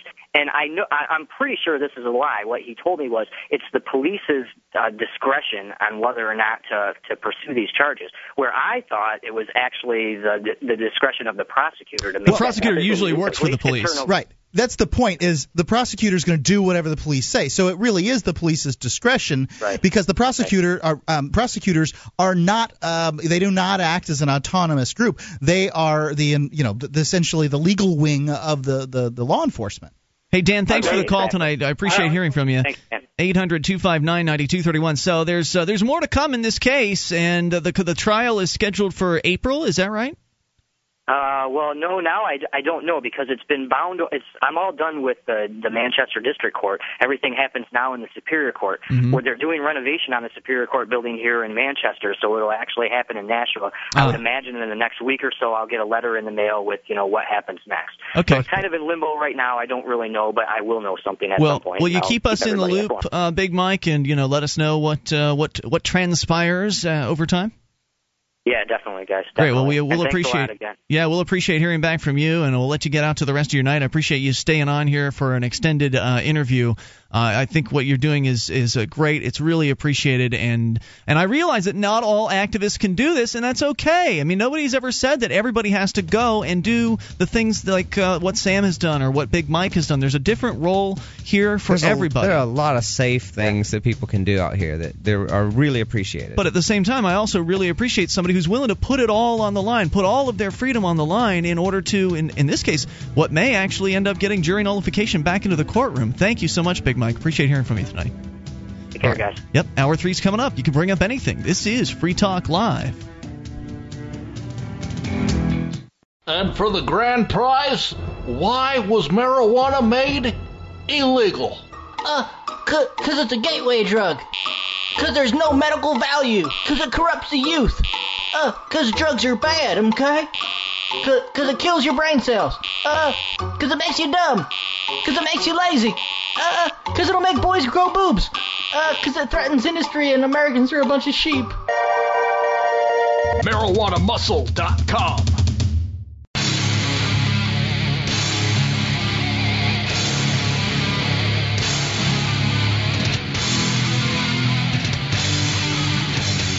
This is Free Talk Live. We're launching into the third hour of the program. You can bring up whatever's on your mind. Toll free at 800-259-9231. The number brought to you by SACL CAI. And you can take the StartPage.com 7-day challenge for 7 days. Use StartPage.com instead of your Big Brother search engine and experience the difference. I mean, the headlines today at the Drudge Report was that the Google's teaming up with the NSA. StartPage.com would never do that. You can get search results aggregated from 12 major search engines, and unlike your old search engine, you'll have complete privacy in your search. Start the 7-day challenge today at StartPage.com. We actually are going to bring another special guest on the program here tonight. Very unusual episode of Free Talk Live, where we'll actually load up on guests throughout the show. Normally it's just open phones all night long, but it's my understanding we are going to do an extended edition of the show, internet only, afterwards. So there'll be plenty of time for you to get on. We should tell people what that's going to be about. Well, maybe as we get a little closer toward the end of the show. By the way, we did talk to Big Mike for a couple hours, and Dale, you are a cartoonist over at anarchyinyourhead.com. People can go to anarchyinyourhead.com, and the latest cartoon that just came out, I believe today, was about Big Mike. Yeah. So people should go and see that when they get a chance. It's pretty good. Let's go to Kerry Paco Ellison. He is with us again for the third time, and it's not good news that we're having you on to talk about, Kerry. You're the owner of the Black Hawk Saloon in Charleston, West Virginia, where we are currently on the air on WVTS AM and now on the FM band, actually. So you've probably got more listeners now hearing this interview than ever in the past because, well, the FM band's got about 80% of the radio audience. So we've been following your case for a couple years now. And as the people in Charleston well know, there's been a smoking ban that has been applicable to, I believe, all bars and restaurants in the county in which you're in. Kanawha County is, I believe, what it's called. Am I right so far on all that? Yeah, you're right on it. The only thing is, you said it was bad news that I was back the third time. I thought it was great to be back with you. It's great to have you, but it's bad news that you're here to tell us about. We found out from one of our listeners earlier this week what's been going on. Basically, what happened was they passed the smoking ban a couple years ago. You own the Black Hawk Saloon there in Charleston, and you decided that this is your property, it's your business. Your customers enjoy a good cigarette while they're enjoying themselves in your establishment. You, as the owner, want to allow them to do that. It should be none of the health board's business or the government's business what goes on in a private establishment. Well, it's open to the public, but it's your establishment. It's not theirs. And you decided to go ahead and just tell them, well, you can keep smoking here. Isn't that right? That's pretty much it in a nutshell. And so you did. And you left the doors open and you let the customers come in and smoke, and they threatened you and they harassed you and they tried to intimidate you into stopping. They even hit you with a fine. Which did you end up paying that? Well, yes, of course. Okay. Soon. I've been convicted twice of this what they call a crime. And how the liquor commission got into it here, they avoided it like the plague in the beginning because they said that it wasn't their problem. They had enough of their own to take care of. It was the health department's issue. Well, once I got convicted of the crime, it now was established as a crime, and there's a clause in your liquor license that says that criminal activity cannot go on within the premises. So they came in and they saw cigarettes and said, okay, there's the crime. They pulled my liquor license. Oh, man. It's awful. I was tough talking to run a bar without a liquor license. Yeah, I was talking with a bar owner around here, and they've got a similar provision. He told me that there were some people fighting across the street because the fight actually ended up spilling over into his parking lot. They gave him points on his liquor license because of that. I mean, it's just crazy the amounts of regulations that people like you have to go through just to serve people alcohol. Well, the thing. I contended all along that it wasn't, it really wasn't a law because it was made by appointed people, and it was an ordinance, and which all that does is circumvents the law thing. It's still a law. You still have to abide by it. If you don't, then they hit you with things. I took it to magistrate court and lost. I appealed that to circuit court. You did. And lost. And both times, my point was that I never got a receipt. I never received a fair trial because this was indeed a political hot potato, a definite political issue. And every time I was judged, it was by a politician. The magistrate is a politician. The circuit court judge is a politician. Neither of them would grant me a jury trial, which I thought I was due. But they said, oh, no, it's not a jailable offense. You are not entitled to a jury trial. Constitution says you get a jury if it's over $20. That's what I read. Care. I read the same thing, and but so you appealed up to a circuit court. We have different set of laws, just like the legislature here deemed it illegal to smoke in a public place in, I think it was 91 or 93, and then when but the legislature, they can still smoke in their chambers and in the State House. Yes. Now, the little workers can't, but the lawmakers can. They can smoke in their offices and in legislative chambers. But and in bingo parlors. That's statewide. And then they just handed the ball to the counties and said, all right, it's up to you to come up with your own policy countywide, but don't mess with our bingo parlors and State House. So you said you appealed up to the circuit court level. Did you consider going higher than that? I considered it, but I have a fool for an attorney. A fool? You know what they say about? Well, yeah, okay. Yeah. So I took it about as far as I could take it. Yeah. So you did it on your own. You did it essentially by yourself without the attorney. Correct. Yeah. You know what they say about he who has an attorney, his own attorney has a fool for a client. What did it cost you? It was me. What did it cost you to take it up to the circuit court? Because I know that in many places they want you to pay in order to have this so-called right to an appeal. Well, yes, I had to pay all circuit court costs, and then the fine that was passed on from the lower court. So in all, I've had the two convictions, and then I go to court this month. I think it's next week. I have to look at my calendar. I go for yet another charge. What are these charges? What are they actually they calling this? Well, every time the health department sends an inspector in here and sees a cigarette, he writes me a citation. Then you're not doing anything. It's the customer. Why don't they go write the customer a citation, right? Well, they can't pay because the customer is not committing a crime. Well, plus the customer's bank accounts by allowing them to smoke it in here. See, I liked what you brought. I was actually. That's bass backwards and quite bizarre. It is, because they're expecting you to be a law enforcer. They're expecting you to enforce their laws. And that's what I told them. I said, I'm not the smoking police. It's not my job.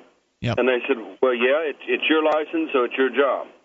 And all along, now wait, that's the health license, right? Not the liquor license.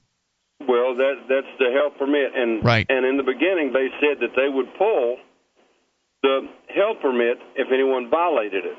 Well, I tested that, and guess what? They were bluffing. Huh. So then the liquor people weighed into it, and I tested that, and guess what? They weren't bluffing. No, they came in.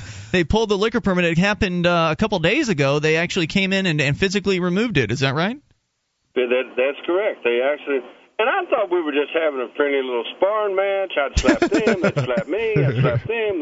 Then they pulled out a gun and shot me in the No, head. they would if they had the opportunity. Kerry, you can stick with us for a little bit, right?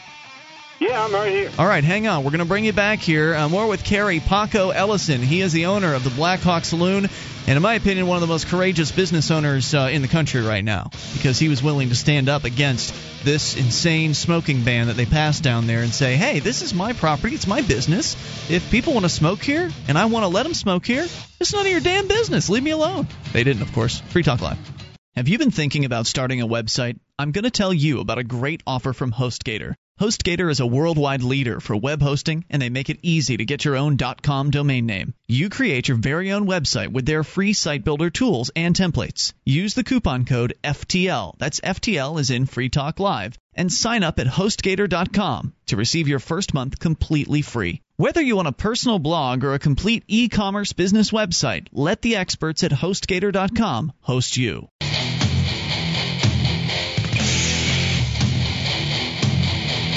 This is Free Talk Live. You can bring up whatever's on your mind toll-free at 800-259-9231. That's the SACL CAI toll-free line. 1-800-259-9231. Tonight, it is Ian with you. And Dale. And Mark. And you can join us on our website at freetalklive.com. We give you the features free, so enjoy those on us.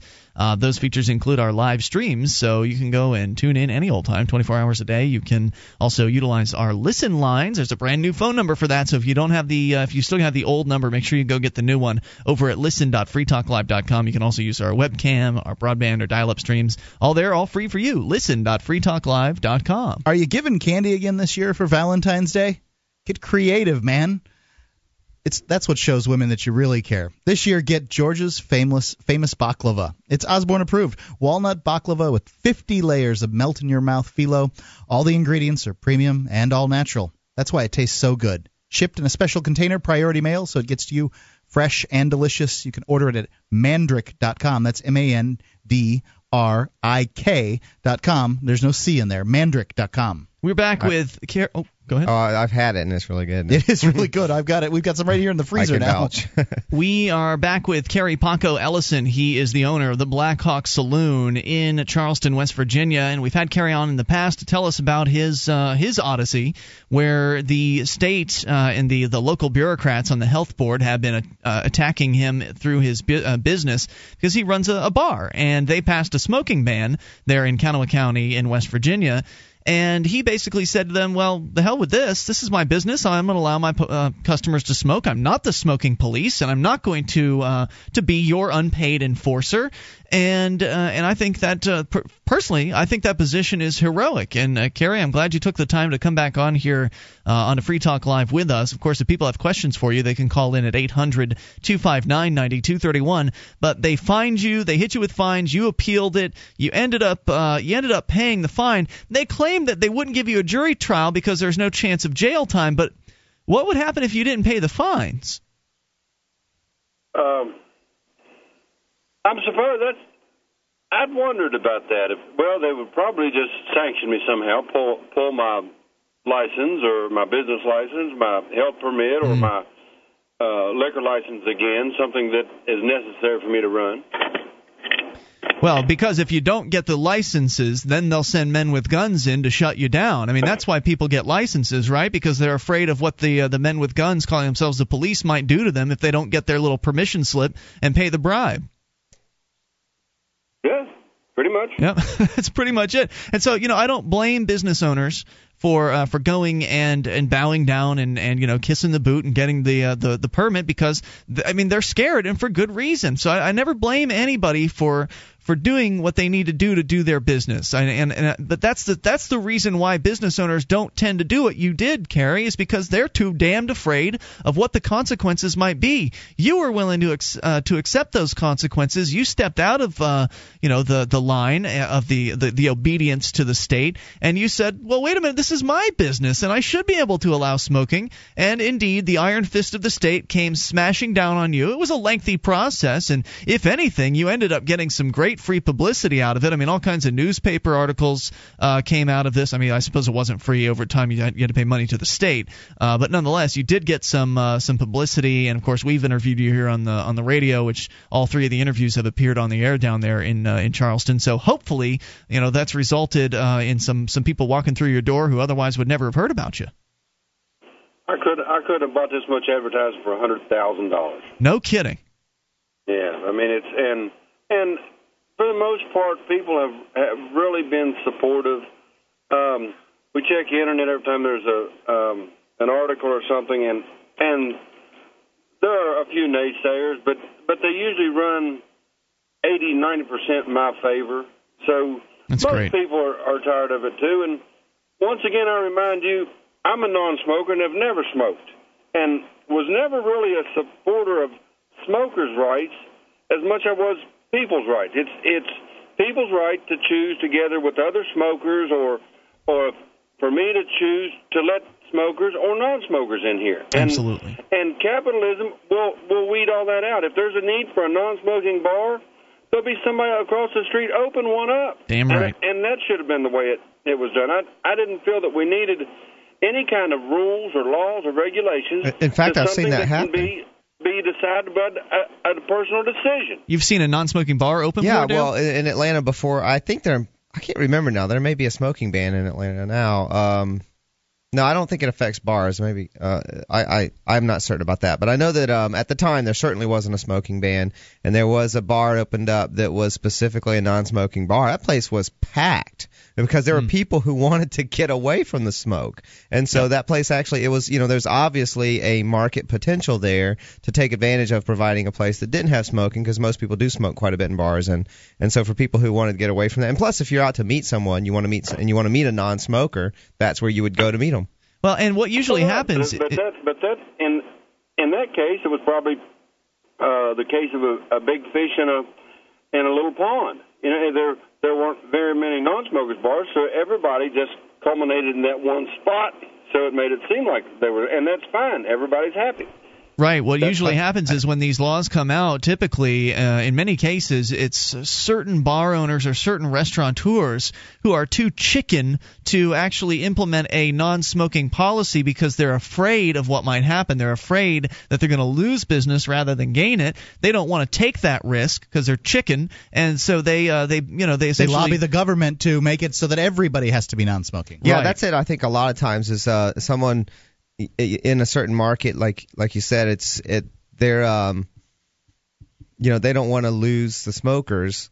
So and if you make it so no one else can smoke anywhere, then that's great for them. But what they fail to realize, and I think what that bar in Atlanta demonstrated, was that there's markets for both, and so you can you can adjust to the market, and someone else opened another non-smoking bar in Atlanta, they would have gotten quite a bit of business.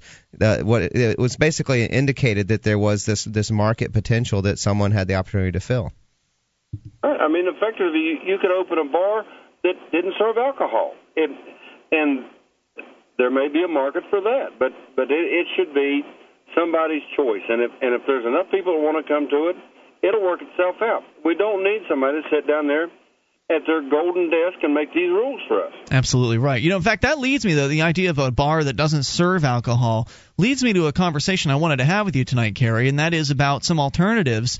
I understand you're going to try to get your liquor license back, but just to throw some ideas out there, maybe for you to consider, or for anybody else out there that's thinking about going into business for themselves to think about.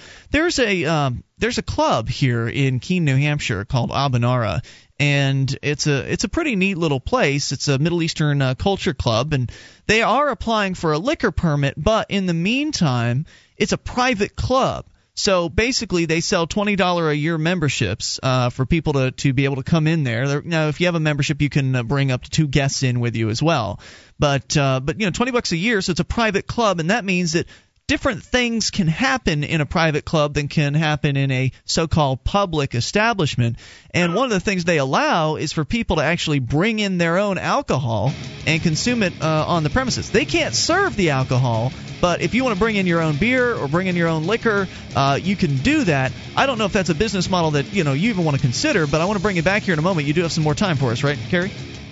Absolutely. All right, great. Absolutely. More with Kerry Paco Ellison here in moments, live from the Black Hawk Saloon. That's where he is in Charleston, West Virginia.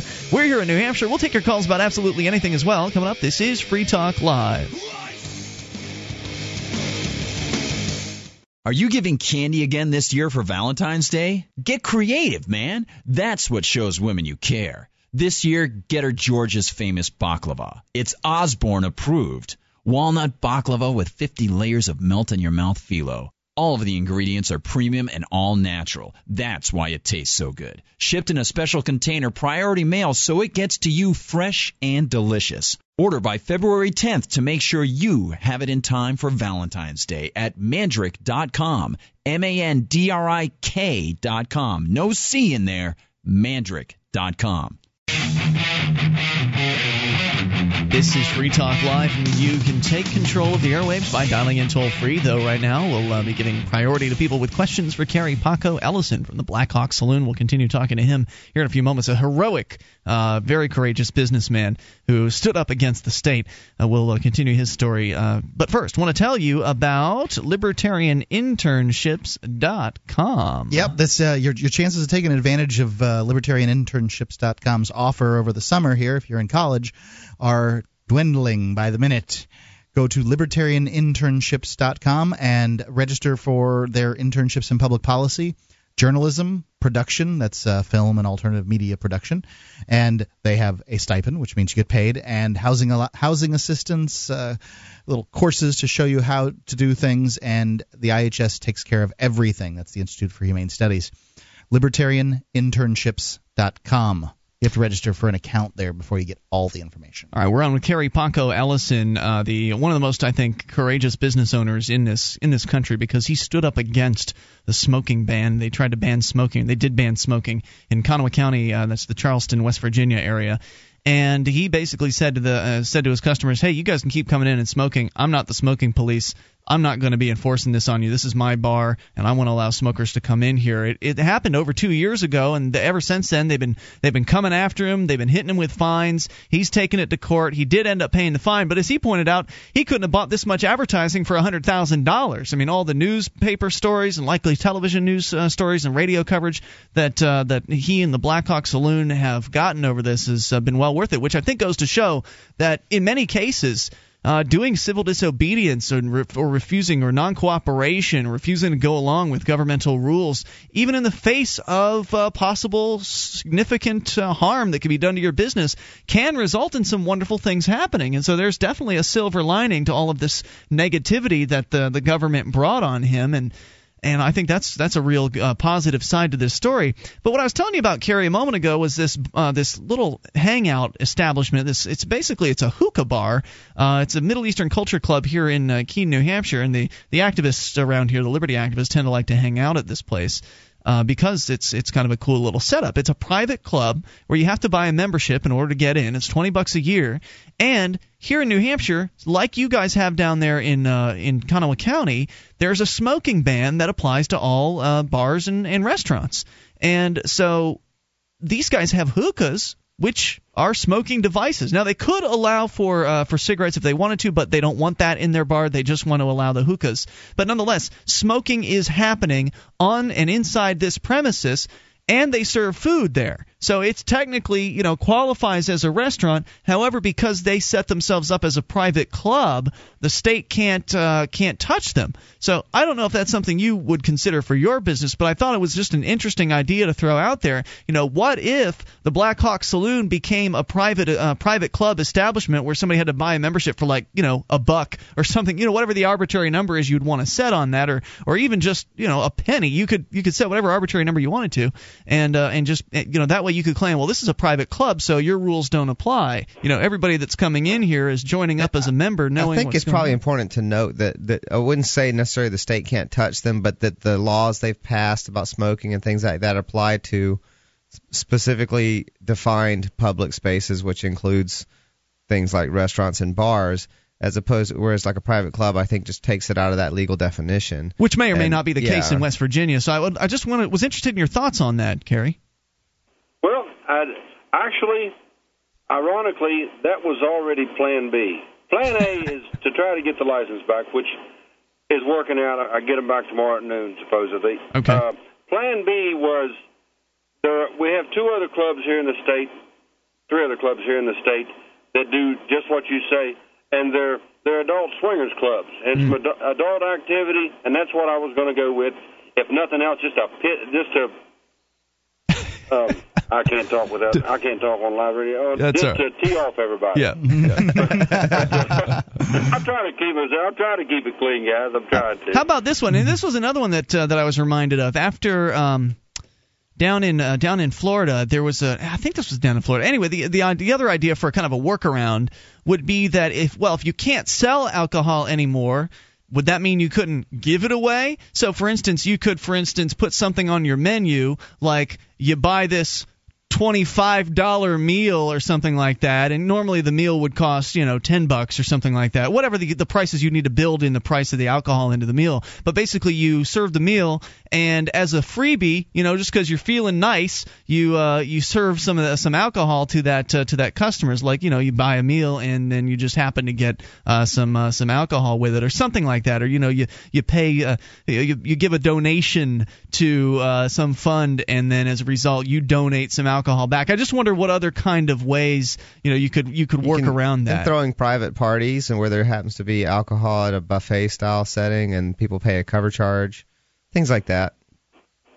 And there are several options that you can try, but for now I've pretty much tested the waters. Oh yeah, you've gone further than anybody else. Maxed me out for right now for testing the waters. I don't blame you at all. I'm just throwing this for a little while, and I've had my 15 minutes of fame, and I really don't understand why I didn't get all the glory that Rosa Parks and the Boston Tea Party did, but I got my share of it. But that comes later on down the line. I don't think Rosa Parks got all the glory right up front. It's history looks back and remembers. Hopefully, will remember people like you, Kerry. I know I won't forget you. I appreciate everything that you've done, and I think that if there's anybody out there that's saying, well, you should go to the wall, take it all away. Well, that's big talk from somebody who's not taking a risk like you are, and I don't blame you for saying, hey, I've had it. This has been my play, and it's played out, and I'm glad I did it. I don't regret it, but I'm done, and I don't blame you one iota for that. You have done more, I think, for freedom than most business owners could ever dream of doing, because they're too cowardly to ever say no. Maybe someone else will take up the baton and carry forward or something. But I agree with you completely. I would never. I mean, I admire it when someone has the courage like you have presented, but I would never ever pressure someone and say, make them feel like they have a duty to do that, because it is, I never want to tell someone you have to self-sacrifice. And conceivably, I may have lost, but I still hold my head high. I don't duck behind a tree when I see somebody. I still hold my head high. This started in 2008. Here it is, 10. I've run it about as far as you can run it and still survive. So regardless of whether I made a dent in the iceberg or not, I'm still proud that I'm still here, and sometimes you have to conform a little to survive, and that's all I'm doing. Yep, Kerry, and I want to say thank you. I mean, thank you for what you've done. It's heroic. Anything else you want to share with our audience tonight, Kerry? No, I've pretty much covered everything. Just but yeah, I would. I'd like to thank all the people, and there have been large numbers of people that have supported me, and I'm talking in the grocery store. I'll encounter little blue-haired ladies that don't drink or smoke, and they'll come up and shake my hand and tell me that they think it's a great thing that I'm doing, and that's wow. That makes it worth it. And these people, they're kind of unsung heroes in themselves. I got a little glory out of it. And there are people that have come in and thrown money down and handed said, here's $100. Put this toward your fine. Here's $2. Here's $5. And that's admirable in people, and I'd like to thank those people. And that's about all I have to say. One more question for you, Kerry. Now, you said that the liquor license hopefully will be coming back to you tomorrow. Are you guys open tonight? No, not tonight. No. Okay. I tried to talk them into the 4th, and they said no. It would have to be the 5th was the best they could do, which will be tomorrow. All right. Well, I hope that our listeners there in Charleston are hearing this, and they appreciate also what you've done. And go on in, and when the Blackhawk is back open, and say hi to Kerry and his staff over there, and tell them you heard him on Free Talk Live. And thank you so much as always, Kerry, for coming in with us. And we'll be listening. And if our listeners down there tell us something else is up, I'm sure we'll have you back. Okay. Appreciate it, guys. Thank you, Kerry. Good night and good luck, and thanks so much for being so brave in the face of the adversity of the state. Good night, sir. 800-259-9231, and if we only had 5% of business owners that were like Kerry, it's Free Talk Live. This program is brought to you by FreeKeene.com. FreeKeene.com features audio, video, and blogs chronicling the transition to a voluntary society. FreeKeene.com also has comments and discussion forums so you can be heard. FreeKeene.com.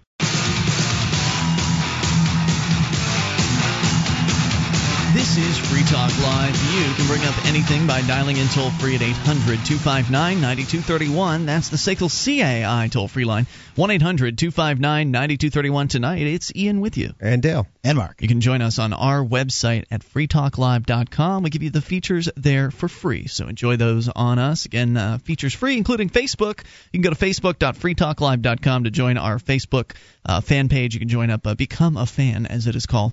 And that's a good way to keep in the loop as to what's going on with the show, because we post our Free Talk Live news updates over there as well as to our email list. So go to facebook.freetalklive.com. And HostGator is a worldwide leader for web hosting. They can make it easy for you to get your own .com domain name, whether it's a personal blog or a complete e-commerce business website. You can create your very own website with their free website builder tools and templates. Use coupon code FTL, FTL is in Free Talk Live, to sign up at HostGator.com to receive your first month completely free. If you don't use the code FTL, you don't get the month free at HostGator.com. Now, we finally get the chance to open up the phones here after having a very interview-heavy show, pretty unusual for Free Talk Live. We're actually going to continue things after hours, after the radio show is over on our internet stream. So if you're there, stay tuned, because, Dale, you have something that you want to talk about that really... I don't know how well it's going to do on the radio, so how do you want to tease that? It's a somewhat parts of it are kind of risque, so okay.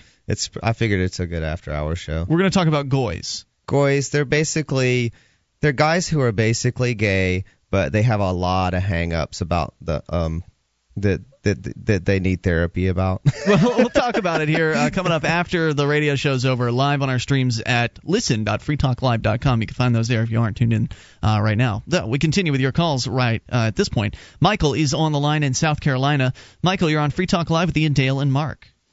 How's it going? Oh, great, Michael. What's on your mind tonight? I was wanting to talk about voluntary government. Sure. And I might be wrong, but I think in the past that you've said that you supported a type of reputation ranking in order to force. Yeah. I think that people already have reputation. It's just that I think that having a system that is a little bit more specifically targeted towards getting people's reputations out there publicly, I think that would help a lot to deter fraud and things like that. Isn't that kind of like things like Consumer Reports and UL? Sure, but those more apply to businesses. I mean, when I talk about a reputation rating system, I also include individuals. Ratings, like there is credit ratings. That's one aspect of it. I mean, those are just some aspects of it that are already implemented. And then the idea is that in a really free market, there are some other things that people could implement if they wanted to. And then those would have their own reputations in terms of how reliable they actually are. And because they have to actually be able to convince people that they're very good at rating and that they're not being arbitrary or being influenced by being biased or influenced and things like that. So, well, that sounds great, but wouldn't you agree that some level of force would still be required? Depends. I mean, I think that in the case where you've got someone who's violated another person's rights, where you've got a violent, dangerous person who's out there harming people, yeah, absolutely, you're going to have to use force to bring that person to some justice. Okay, all right. Well, that's basically what I wanted to ask you. You know, I imagine a situation where maybe a family was harming their children, and someone would have to intervene on behalf of the children, and with force to stop them. Yeah, I think that the difference, though, would be that in today's society, when the government uses force, there's no liability for what they do, so they can literally get away with murder, and they very rarely actually get themselves in trouble, their own agents, for that sort of thing. They claim they're going to investigate, and then the investigation turns up that everything was fine, even though they actually murdered somebody. So in a free market environment where justice was provided by the marketplace, then if some market enforcer is going to bounty hunter, for instance, or an insurance company that's trying to bring a violent criminal to justice, if they botch it up, if they go after the wrong guy, if they arrest you and thinking that you were the guy and it turns out you weren't the guy, then unlike the government who can just put their hands behind their back, walk on away and whistle because they got no liability, there's no way you can hold them accountable for making a mistake like that. We just came back today, Mark and Dale. We were all watching a man who spent 18 years in a Florida prison on death row for a crime he didn't commit. Luckily, he was exonerated 18 years later. But they asked him about restitution, if he got any restitution from the state of Florida. He said when he left, he got a pair of pants, a shirt, and $100. That's what they give everybody when they leave Florida prison. Mark, you got 17 the same thing. years in prison on death row, expecting to every day wondering if the next day was going to be his last. Right. So that's the kind of story that you find commonplace in the government justice system, but in a market-based system where there's competition and no one is forced to use one provider over another, then if they make a mistake and arrest the wrong person, they are in big trouble. Their reputation is going to take a huge hit. They may have to pay their insurance policy will have to kick in. The insurance company will probably drop them at that point. Whoever it was that was insuring them for making the right decisions, that kind of thing. They would go out of business. I mean, it would be way worse than what's going on with Toyota right now, for instance, because we're talking about people's lives that are on the line here. I think we would have. What would happen is we would have the mechanics in place at that point because there would be accountability. Anytime you have a monopoly, particularly a monopoly on force, accountability goes out the window. And so when you add accountability, I think then it no longer is just rhetoric, the idea of innocent until proven guilty, because that's the rhetoric that gets tossed around and it's completely empty. And I think that with the right mechanics in place, that's actually a possibility. And so when people think that when you promote and when you endorse a voluntary government and people think that you're being an idealist, it's not really that you have this idealist view of what the world is going to be. What you have is that you want I want there to be fewer innocent people being prosecuted for being prosecuted and actually harmed. I want less crime. I want less violence, and we need the mechanics in place to get there. And so it isn't that it's idealistic. It's not perfect. But what it does is it makes an environment where it can evolve and get better. And people that make mistakes that cost other people their freedom, they're accountable. Will actually be held accountable. So does that answer your question? Yeah, and I was thinking along the same lines. I'm glad to see that we agree on that. Good. Well, if you want to expand your vision here, what I would recommend is going to book.freekeen.com. There you'll find a couple of really great books. One of them is recently written, Complete Liberty from 2006, and also one from back in the 1970s called The Market for Liberty. They're both available completely free in audiobook format, also in PDF format, and they really both go into the ideas of marketplace justice. I think probably The Market for Liberty goes a little bit further into it than does Complete Liberty, but they're both excellent and great ways to kind of expand your vision of what a voluntary order might look like. Thank you for the call. I appreciate hearing from you tonight. Let's talk to John, listening in Charleston to WVTS. Charleston, you're on John. You're on Free Talk Live. How you doing? Hey, what's on your mind tonight? First time caller. I just got into talk radio when they switched over to 94.5 here in Charleston. Welcome. Well, I know Kerry Ellison personally. I'm another bar owner in Charleston, and the ABC and the health department have it out for the bar owners who don't abide by the rules. I still let people smoke in my bar after at a certain time, just because when I didn't do it, my business went elsewhere. And I have a family to take care of, and that's the most important thing. Oh, well, then we won't ask you what your bar is, then, because that'll get you targeted. So go ahead with your thoughts. Well, you know what? They target me all the time anyway. We actually are in the process of filing suit against the ABC for unfair practices. We've pulled the audit reports from the state legislature for the past, I believe, 4 or 5 audits, and found out that that the legislature has told them that they need to put in place a schedule, a fee schedule, and stand by it for, like, if a bar does one thing and they say they served an underage and they're charged $100, the bar next door serves an underage and they're charged $500 because there there is no enforcement on what they can charge and what they can't charge. So if they just like you, then they'll be nicer, and if they don't like you, then or they'll... if you slipped them a little payment under the table that no one knows about. What's funny that you said that, because some of the ABC inspectors just got switched around because they're under federal investigation for taking bribes.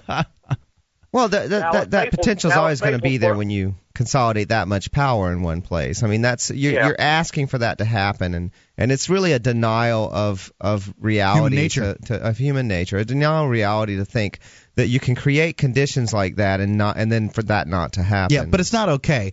And taking a bribe from a public official, I feel that public officials, when working in the capacity that they're given, should be. I think that the penalties should be double, so they should get twice the prison time. Hey, John, I'm sorry, guys. I appreciate hearing from you here tonight. And will you do us a favor and call us back? We're on every night there at 9 o'clock in Charleston. Call us back. Let us know how your lawsuit goes, all right?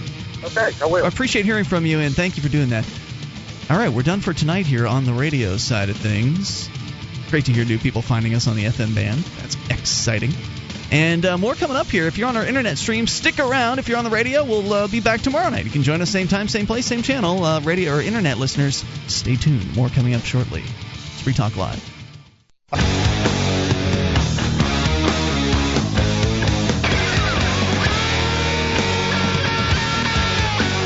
This is Free Talk Live, internet-only edition of the show. There is no toll-free number. Well, unless you're the Free Talk Live amplifier, then you know what the secret amp line is. You can use that. The amp lines are open, as they always are, here on extended editions of the program. Also, you can dial in at 603-722-0267. That's the soapbox number. It connects to us here for the next hour. 603-722-0267. Open phones, as always. We'll take your calls about whatever's on your mind here. And, of course, there's no FCC at this point, so we are completely free to say whatever we might feel like saying. Mark has to take off, so you want me to turn your mic on? Okay. Sure. Pardon me. I have a prior appointment, so I've got to go. Mark has somewhere to be, so that's fine. So we'll again take your phone calls about anything. Dale's going to stick with me here because actually we're doing this extended show because you had something that it's parts it could of it be are explicit. risque. We could talk about it on the regular show, but there'd be a lot of stuff that would probably be better to avoid because of FCC and things like that. A fair chunk of it is probably okay to talk about.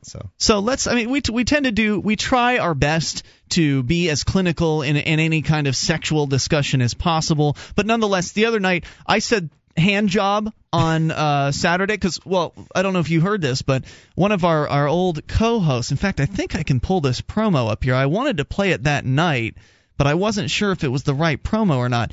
A long time ago when we were talking about hazing on Saturday nights, and a long time ago when we were just a local show, one of our co-hosts, Jason, had told us that he was on a football team in Sarasota, Florida. He was there was one of the private. He went to a private school there in town, and he was Cardinal Mooney, and he was on their football team, and that they had a hazing ritual that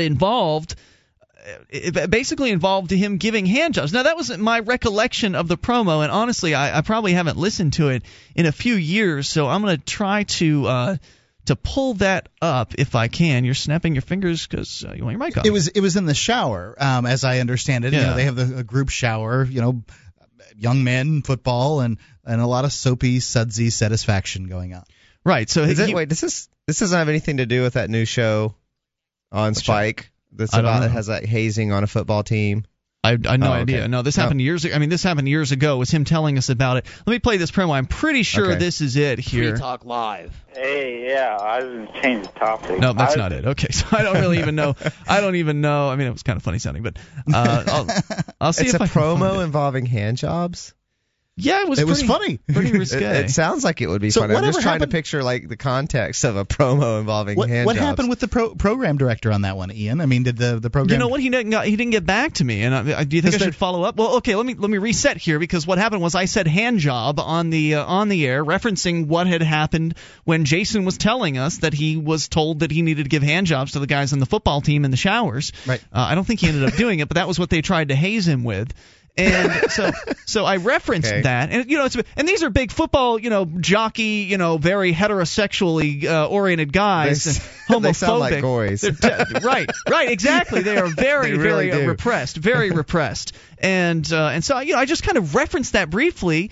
Then on Sunday, I get an email from one of our program directors of one of our smaller affiliates in a little town, and he said he's very concerned because somebody emailed him and he wanted me to address the issue. And basically, the person's email, I can actually share it with you here if you want to hear it. It was some woman who was listening, and she said she was half listening, and I kind of get, basically, you said hand job, and I said, what? Because I couldn't believe that I'd forgotten this, and I couldn't believe that this was the kind of hazing ritual that would go on in a high school.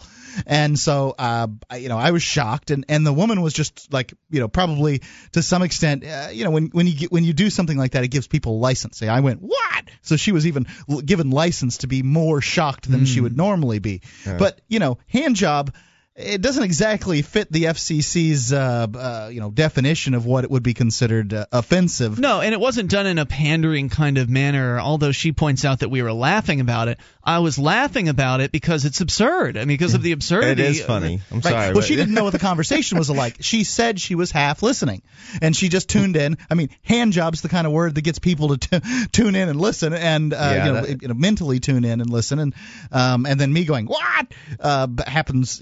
Made her pay more attention. Right, so let me share I'll share the email with you here. It's from a lady named Rachel. She says, Dear Program Director, I am an occasional listener of the program Free Talk Live on Saturday nights. For the most part, I find their commentary controversial, although sometimes thought-provoking. They are anti-government, anti-authority, and can be demeaning and rude to callers. I was listening last night, and they were talking about hazing in high school, college, and the military. I was kind of half listening when they started talking about a way that a boy would be humiliated in the locker room. Their comment involved the boy being humiliated performing a sexual act on another boy in the shower. And then in parentheses, she says, they used the official term for the act in their comments. So she doesn't even actually, she's so prudish, she won't even actually write hand job in the email.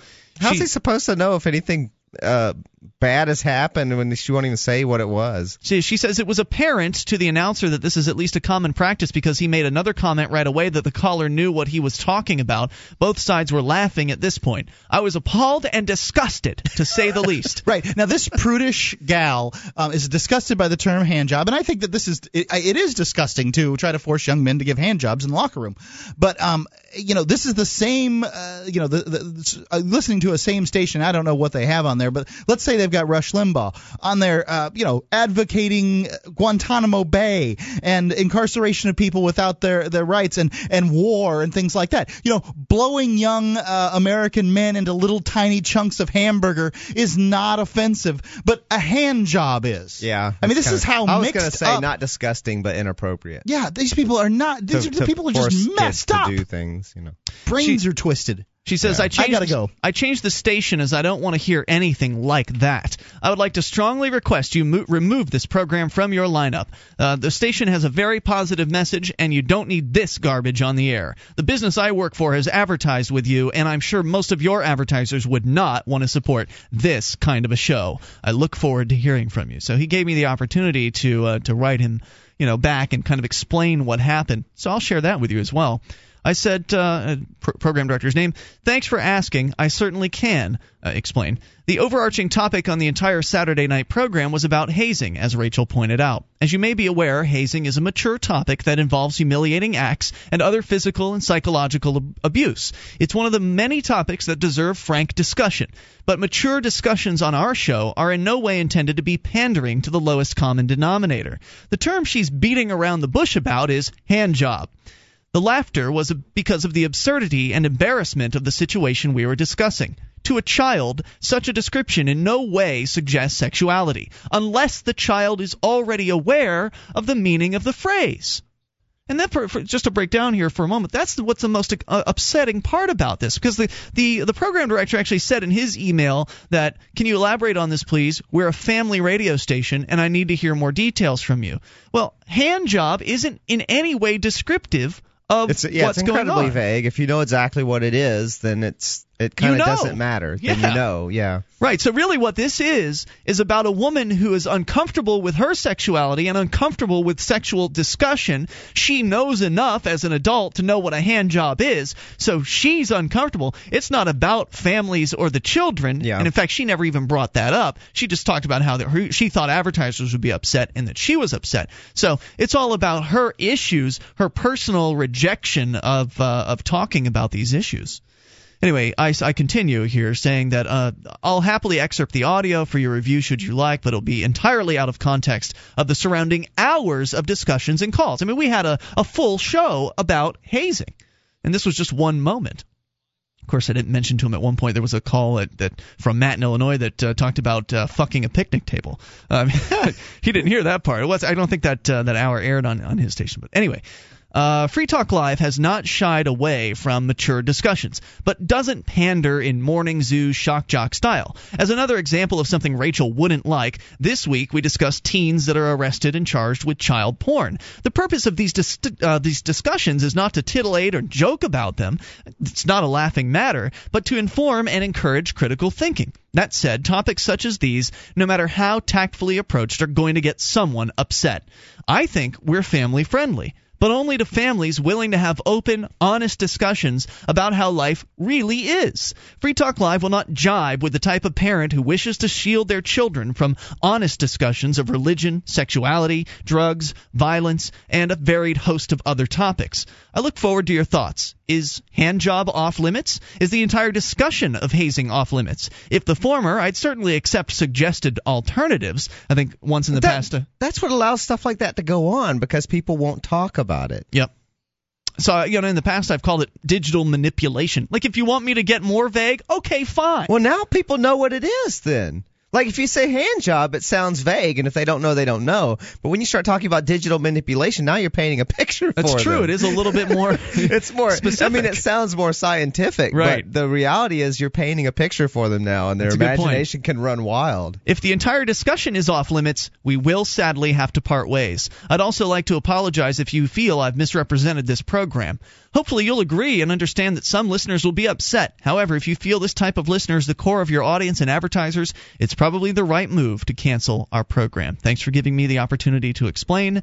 And I sent that on Sunday night, or Monday. Well, and hopefully he has the sense, and I suspect he does, to realize that someone is going to get offended no matter what is on. And you should. You cannot please everyone. You're obviously, every show is going to have a market base, and it can be somewhat broad, but yeah, you just can't please everyone. And I'm not willing to. You'll offend someone else if you try to pander to that person. Right. So. And I'm not willing to. And so you can see I took a firm stand here. Look, this is a show that addresses mature issues on a regular basis. And if you feel like your advertisers wouldn't like that if they heard it, then really we don't belong on your station. That's the case. Yeah. So it's all in his hands, and I haven't heard back from him. I don't know. Do you think I should follow up with him and say, hey, did you get the email? No, I think you leave it at that. It as is. Yeah, right. I think you did a good explanation and give him a chance to look at it. He might just be already moving on.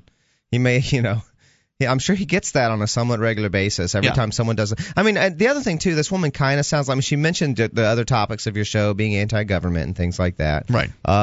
And it's very possible that this is just ammo for her because she doesn't like the topic. She doesn't agree with you. She doesn't agree with the subject being discussed, and so this was a chance to.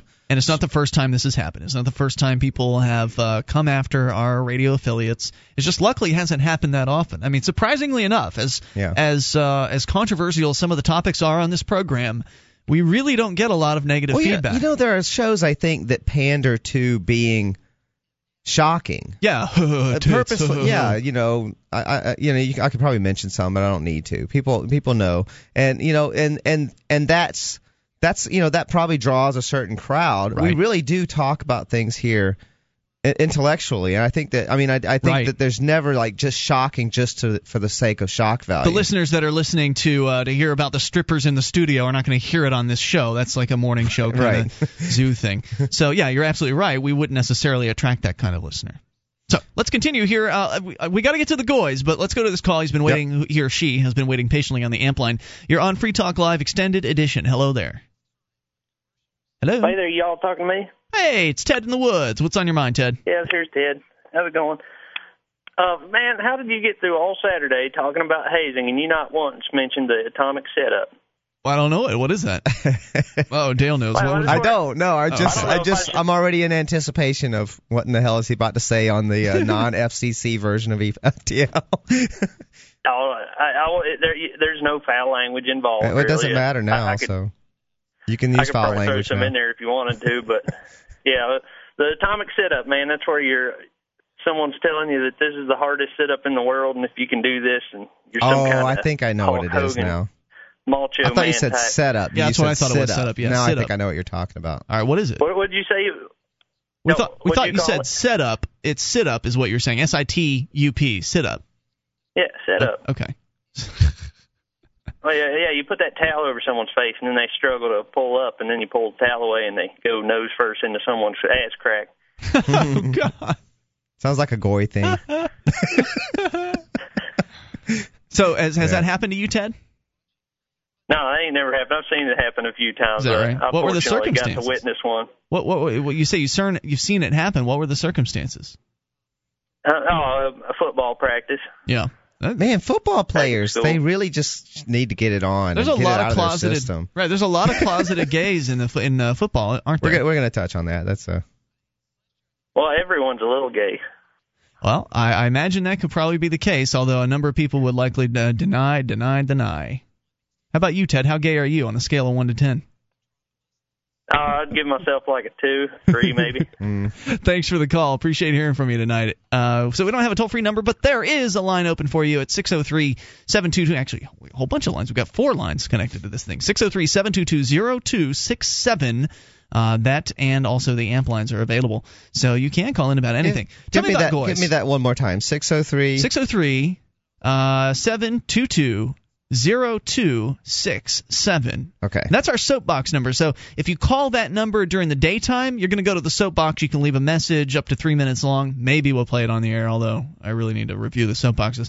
Of course, best time is during the live show. So if you call during the live show from 7 to 10 Eastern at night, that number will ring into GCN Studios. And if you call between 10 and 11, which is normally when we do the extended editions, it'll ring right here into us. So it's like a multi-purpose line that any time of the day is going to get you connected to something related to Free Talk Live. And so many people have cell phones these days. It doesn't matter that it's long distance. Yeah, absolutely. So tell me about Goys. Okay, I think I'm going to read you sort of an introduction here. That I think this makes a good introduction. And then we can talk about it. It is, that's correct. G0ys.org. And I think there's a reason why the A has been replaced with a 0. We can talk about that after I introduce them.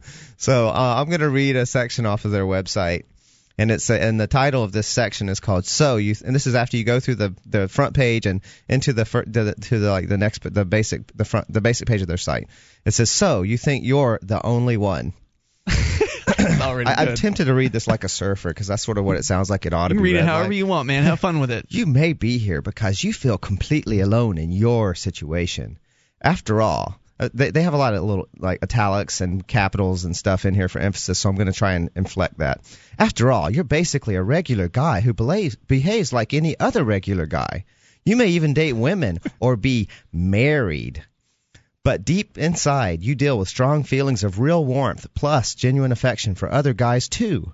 You've seen the media's take on the quote-unquote gay community, and not only do you not relate to that image, but you find many of the practices repulsive to your basic value system. The truth is, you're a guy who really loves masculinity and appreciates those traits in other men, while simultaneously finding actions that effeminize masculine men to be grossly distasteful.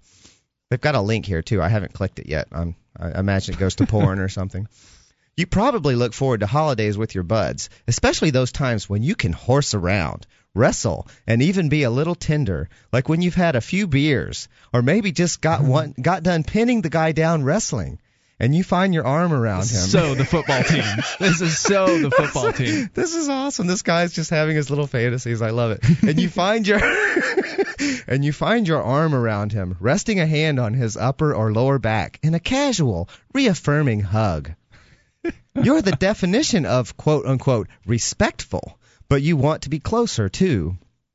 The mind-blowing truth is simply this. Odds are greatly in your favor that the majority of your buds feel the same feelings in various degrees. Resolution comes by understanding what's truly good and natural behavior, as opposed to shameful disrespect, masquerading as progressive gay culture. Are you ready to live a more abundant life by learning to apply wisdom to your thought process while rejecting the fool's errands society's educated fools task the vulnerable with? I don't know what the hell mean? That's. I have no idea what the hell that's all about. Okay. So, once a guy discovers that other guys are also receptive to M intimacy without the raunch, he often that's capitalized and quoted in quotes, raunch. He often enters a gray area where he feels deep compassion for his peers, but none relate to what they see the mass media portray as G capital A Y. The A by itself is capitalized. Such men are goy, spelled with a 0. And the mind-blowing truth is, we represent the majority of men. Well. And because that's the truth. They must be right. And because that's the truth, you won't need switch off your higher brain functions, nor abandon, not even compromise your ethics or relationship with God, as some men have been falsely led to believe. For those with questions along theological lines, see the God hates section to the left. So, in other words, my understanding of this is that these are men who are attracted to other men, whether they want to really acknowledge that publicly or not. They're acknowledging it, actually. They're we're into other guys. Okay. Well, I mean, some of them they said that might be married, so maybe they're still in the closeted, but into other guys. But are not interested in kind of the what might seem to be the stereotypical gay lifestyle, right? Like the flamer kind of. Absolutely. Hey, I've actually read a few things on the website, and I have a pretty good idea of where they stand on different things. There's another thing on the front page a little bit longer than what I read. I won't go into it right at this moment, but essentially what I can summarize and say, they're totally acknowledging that they're attracted to other men, if not exclusively, at least to some extent, or to varying degrees. They're totally acknowledging that wanting to get off, so to speak, is fine and normal and healthy, but you should absolutely never, ever, ever do it with anal sex. That's what this is really all about? That's a big part of it, and a lot of it also is just sort of this sort of hyper-masculine, this obsession with hyper-masculinity. So these would never be the really masculine macho guys, and they're into other guys, and they're not into drag queens or effeminate guys or things like that. So they're not likely to be in a Speedo or something like that. Well, I don't know. No? Okay. I don't know. They don't like the basically the general gay culture, and they're really talking with a list would really be off negatively limits. That would be, and they're really obsessively, like negatively obsessed with anal sex and how awful and immoral and unhealthy and bad it is, no matter whether you're gay or straight or whatever. So anal sex is immoral according to them. Yes, that word is used. I've seen it used several times on their website. So. Well, I'm curious as to what the religious component of this is. I mean, although that's there too. I mean, I see that come up several times on the website. There's talk about attending a gay church. There's a where someone, I guess the author of the website. I don't know if it's multiple people writing it. It seems like there's one guy who's created a lot of content on this website. It's walls and walls of text. I haven't, by far I have not read it all. I've just sort of glanced, read a few excerpts here and there. They try to address some of the subjects, like the idea that they're homophobic, and they are. I mean, there's this sense of, in a way, I think it could be a nice addition to like the culture if they wanted to come out and say, there's some people who are like this, and this is sort of what we're into, and express it as a preference, but they're not really expressing it like that. They're saying this is the way you ought to be, and the rest is not acceptable. Right, so these are the kinds of gay men who would probably have no objection to legislating against sodomy or I wonder. Kind of I don't think play. I haven't seen them talk about politics, but there's a very authoritarian attitude about there's this very clear right and wrong in terms of what ought to be personal preferences. I mean, to say I'm into masculine guys, I don't like anal sex, which, by the way, you don't have to be goy to not be into anal sex. There's plenty of gay people that aren't. And so I think there's a common misconception. I think that when people think about gay people and gay males, that anal sex has to be involved, but no. Right. And also there's misconceptions that I think someone like this could do some good in terms of dispelling some misconceptions, like the idea that there's a man and a woman role in all gay couples, which isn't true, and things like that. But sometimes there is, and that's okay.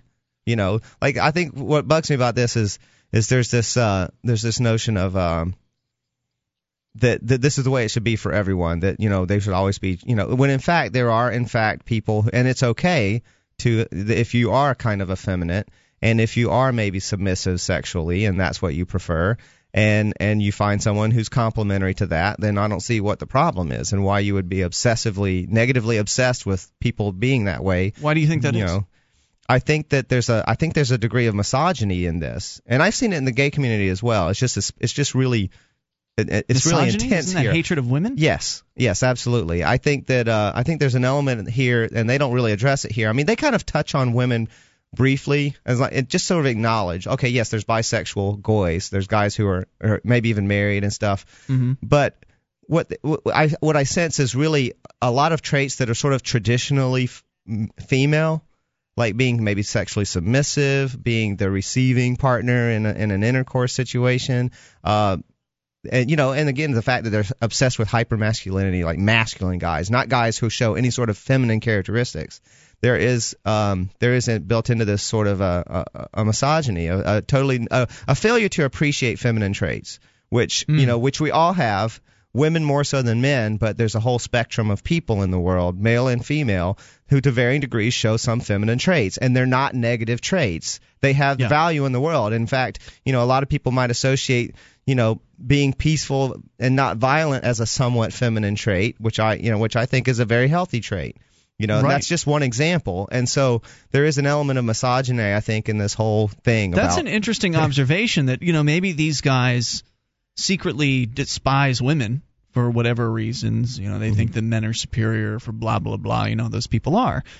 So they despise women, and as a result become more attracted to their male friends, and this is how it's manifesting in this whole culture of goys, G0YS. There may be that. I think that's probably, but I mean, whether or not that's the origin of it, like maybe, I don't know if they started off despising women and then became goys and attracted to men and into hypermasculine issues, or if that's just the part of the whole package. If they for whatever reason, like if they became, maybe they're for whatever reason they're really turned off by certain things, and there's just this level of intolerance for what does not fit their preference. You know what I mean? So typical of many people of varying different beliefs. The idea, and this is one of the biggest problems I think in the world today, this idea that your way is the right way, and that everybody that doesn't do it your way is a problem and needs to somehow be shamed for doing it differently, or essentially shut out, not shamed and ostracized for living life differently, or even legislated against and imprisoned. Yeah. Whether we're talking about, I mean, it leads to that sometimes, because then you're already justifying it, so then it leads to that sometimes. Right. And whether we're talking about Muslims or Christians, hating each other, or we're talking about goys or various or drug users, or versus the nailed to the X straight edge people. There's a lot of this mentality out there that, well, I've got the right system and everybody should be like me or else. I mean, these guys maybe aren't proposing legislation, but it's that attitude that moves things in that direction toward, well, if only I were in charge, I would make sure that nobody was having anal sex ever again. And that's what these people would do if they were given the opportunity to do something like that. I was looking at their page, their religious page. It's full of homoeroticism. That's kind of fun about it, but. G0ys.org. I clicked on, let's see, what was it? whatever the hell the religious link was. Anyway, it says here that Goys hold to the theological model that argues, using the scriptures, that God specifically forbade anal sex, and that lax, indiscriminate men twisted that prohibition beyond the letter and lawlessly expanded it with sloppy exegesis and outright mistranslation to allege that same gender affections were forbidden. Goys point out numerous scriptural citations to support our gender-blind / anti-anal posturing, but more importantly, so basically saying that God doesn't like any anal sex, but he's okay with two men getting together. But more importantly, Goys point to the overall themes and purpose of the law in the Old Testament plus the law of Christ in the New. Goys' gender-blind anti-anal position on the issue of sexual affections should make any Christian or Jew swallow hard, contemplating seriously the citation from Deuteronomy 19 above. And the most scholarly Jewish rabbis agree with the Goys. How ironic is that?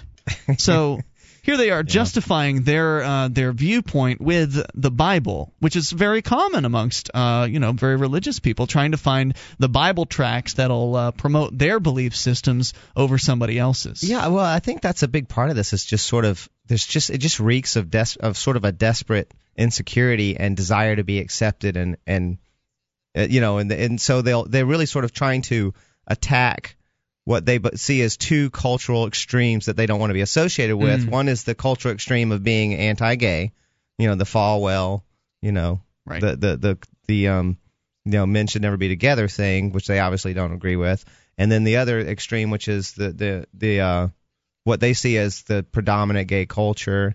Drag queens and effeminate men and anal sex and so forth. Between two zones that they're very uncomfortable with, and they're lashing out. Which is I understand being uncomfortable with those zones that's but yeah, again, the attitude of they're Bible thumping themselves. It's all over their website.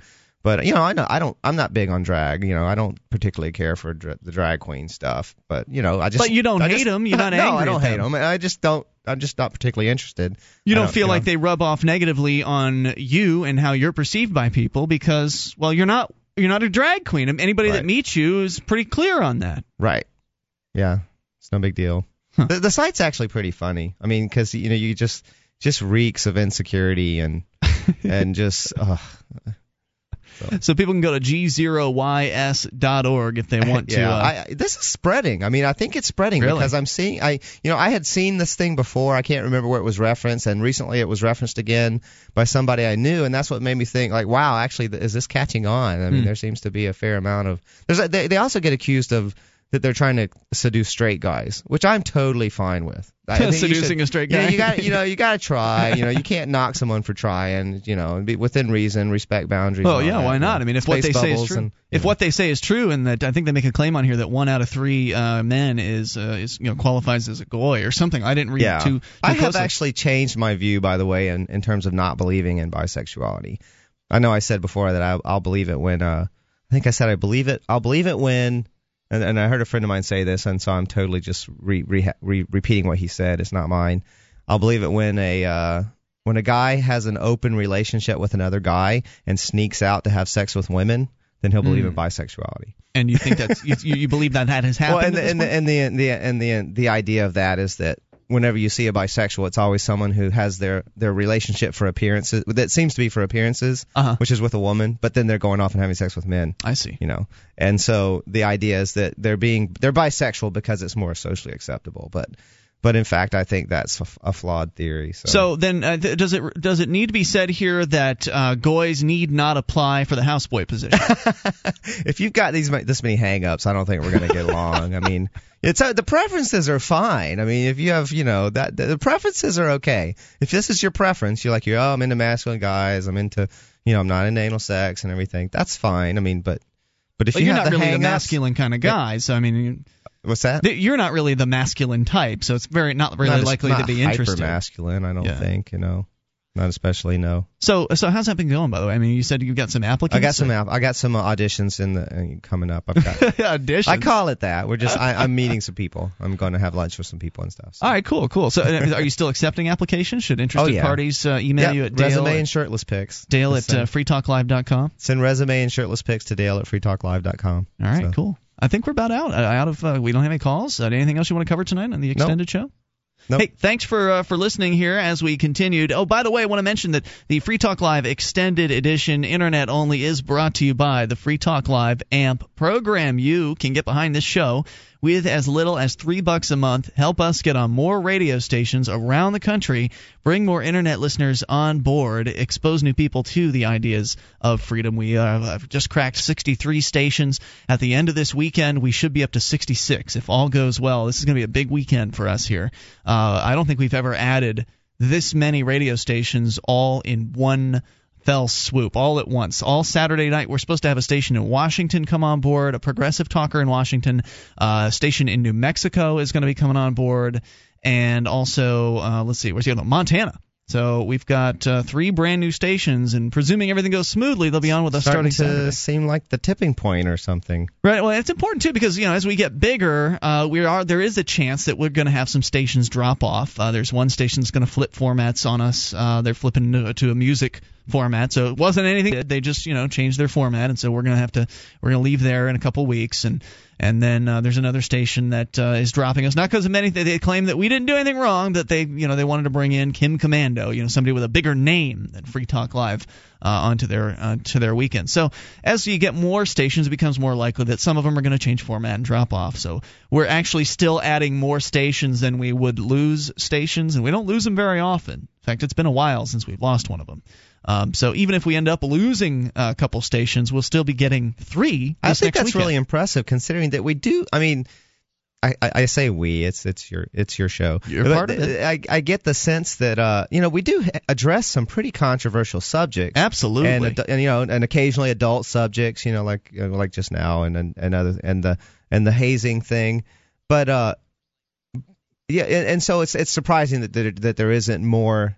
I think it's because it is handled very maturely and I think so, and intellectually. So we rarely even get hate mail. I mean, it's great, and I appreciate that. Although I do enjoy the hate mail when it comes in sometimes.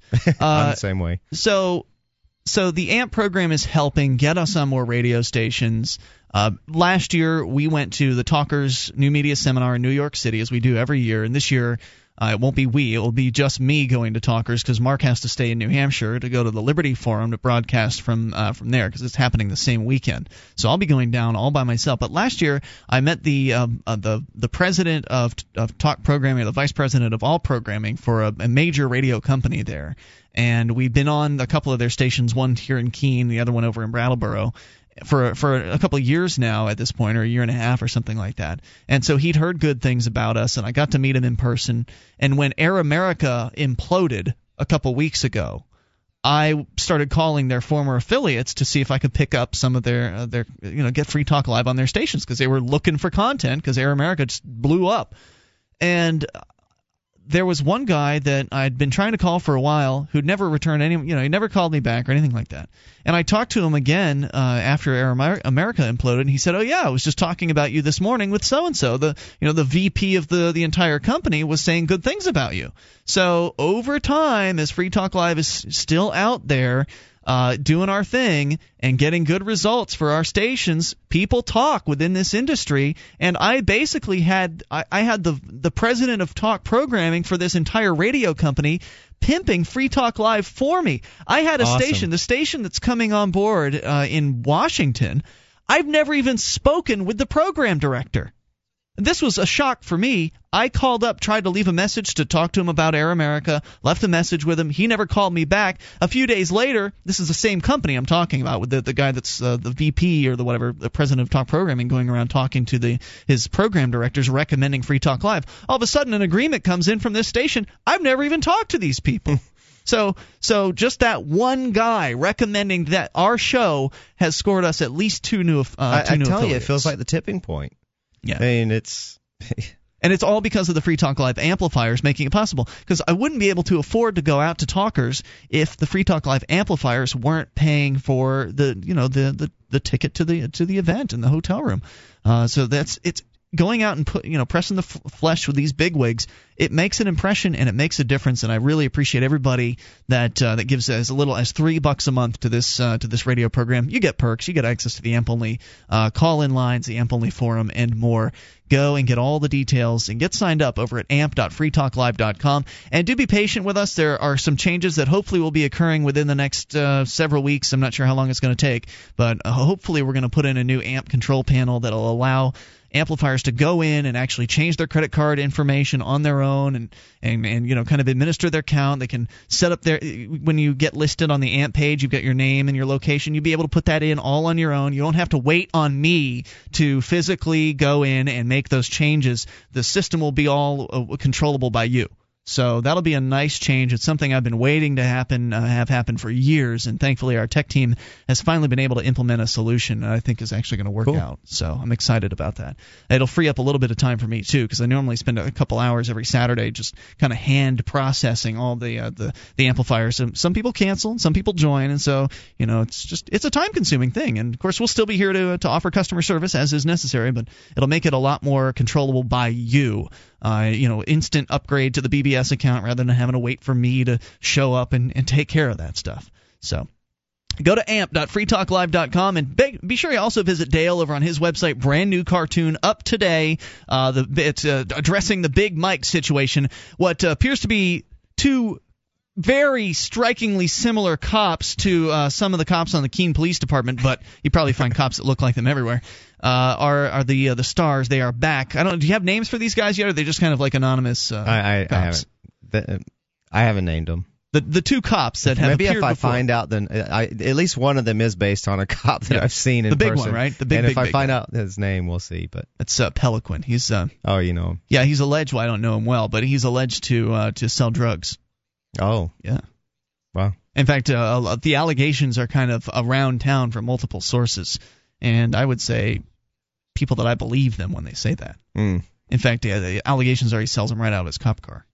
Wow. And that he's been caught for it. Well, I mean, I know past. that it happens all over the country. It's just interesting that, when you hear about it, you hear about a specific officer and the allegations around, he's obviously not being very discreet about it, and that's interesting. All right, so we're out of here. Go to Dale's site, anarchyinyourhead.com, and, of course, more Free Talk Live to come up tomorrow night, same time, same place. And don't forget, you can listen live any old time or listen online any old time at listen.freetalklive.com. And get on the new website if you haven't yet. All kinds of new features there. Allows you to submit show prep, have other people vote them up, and vote them down.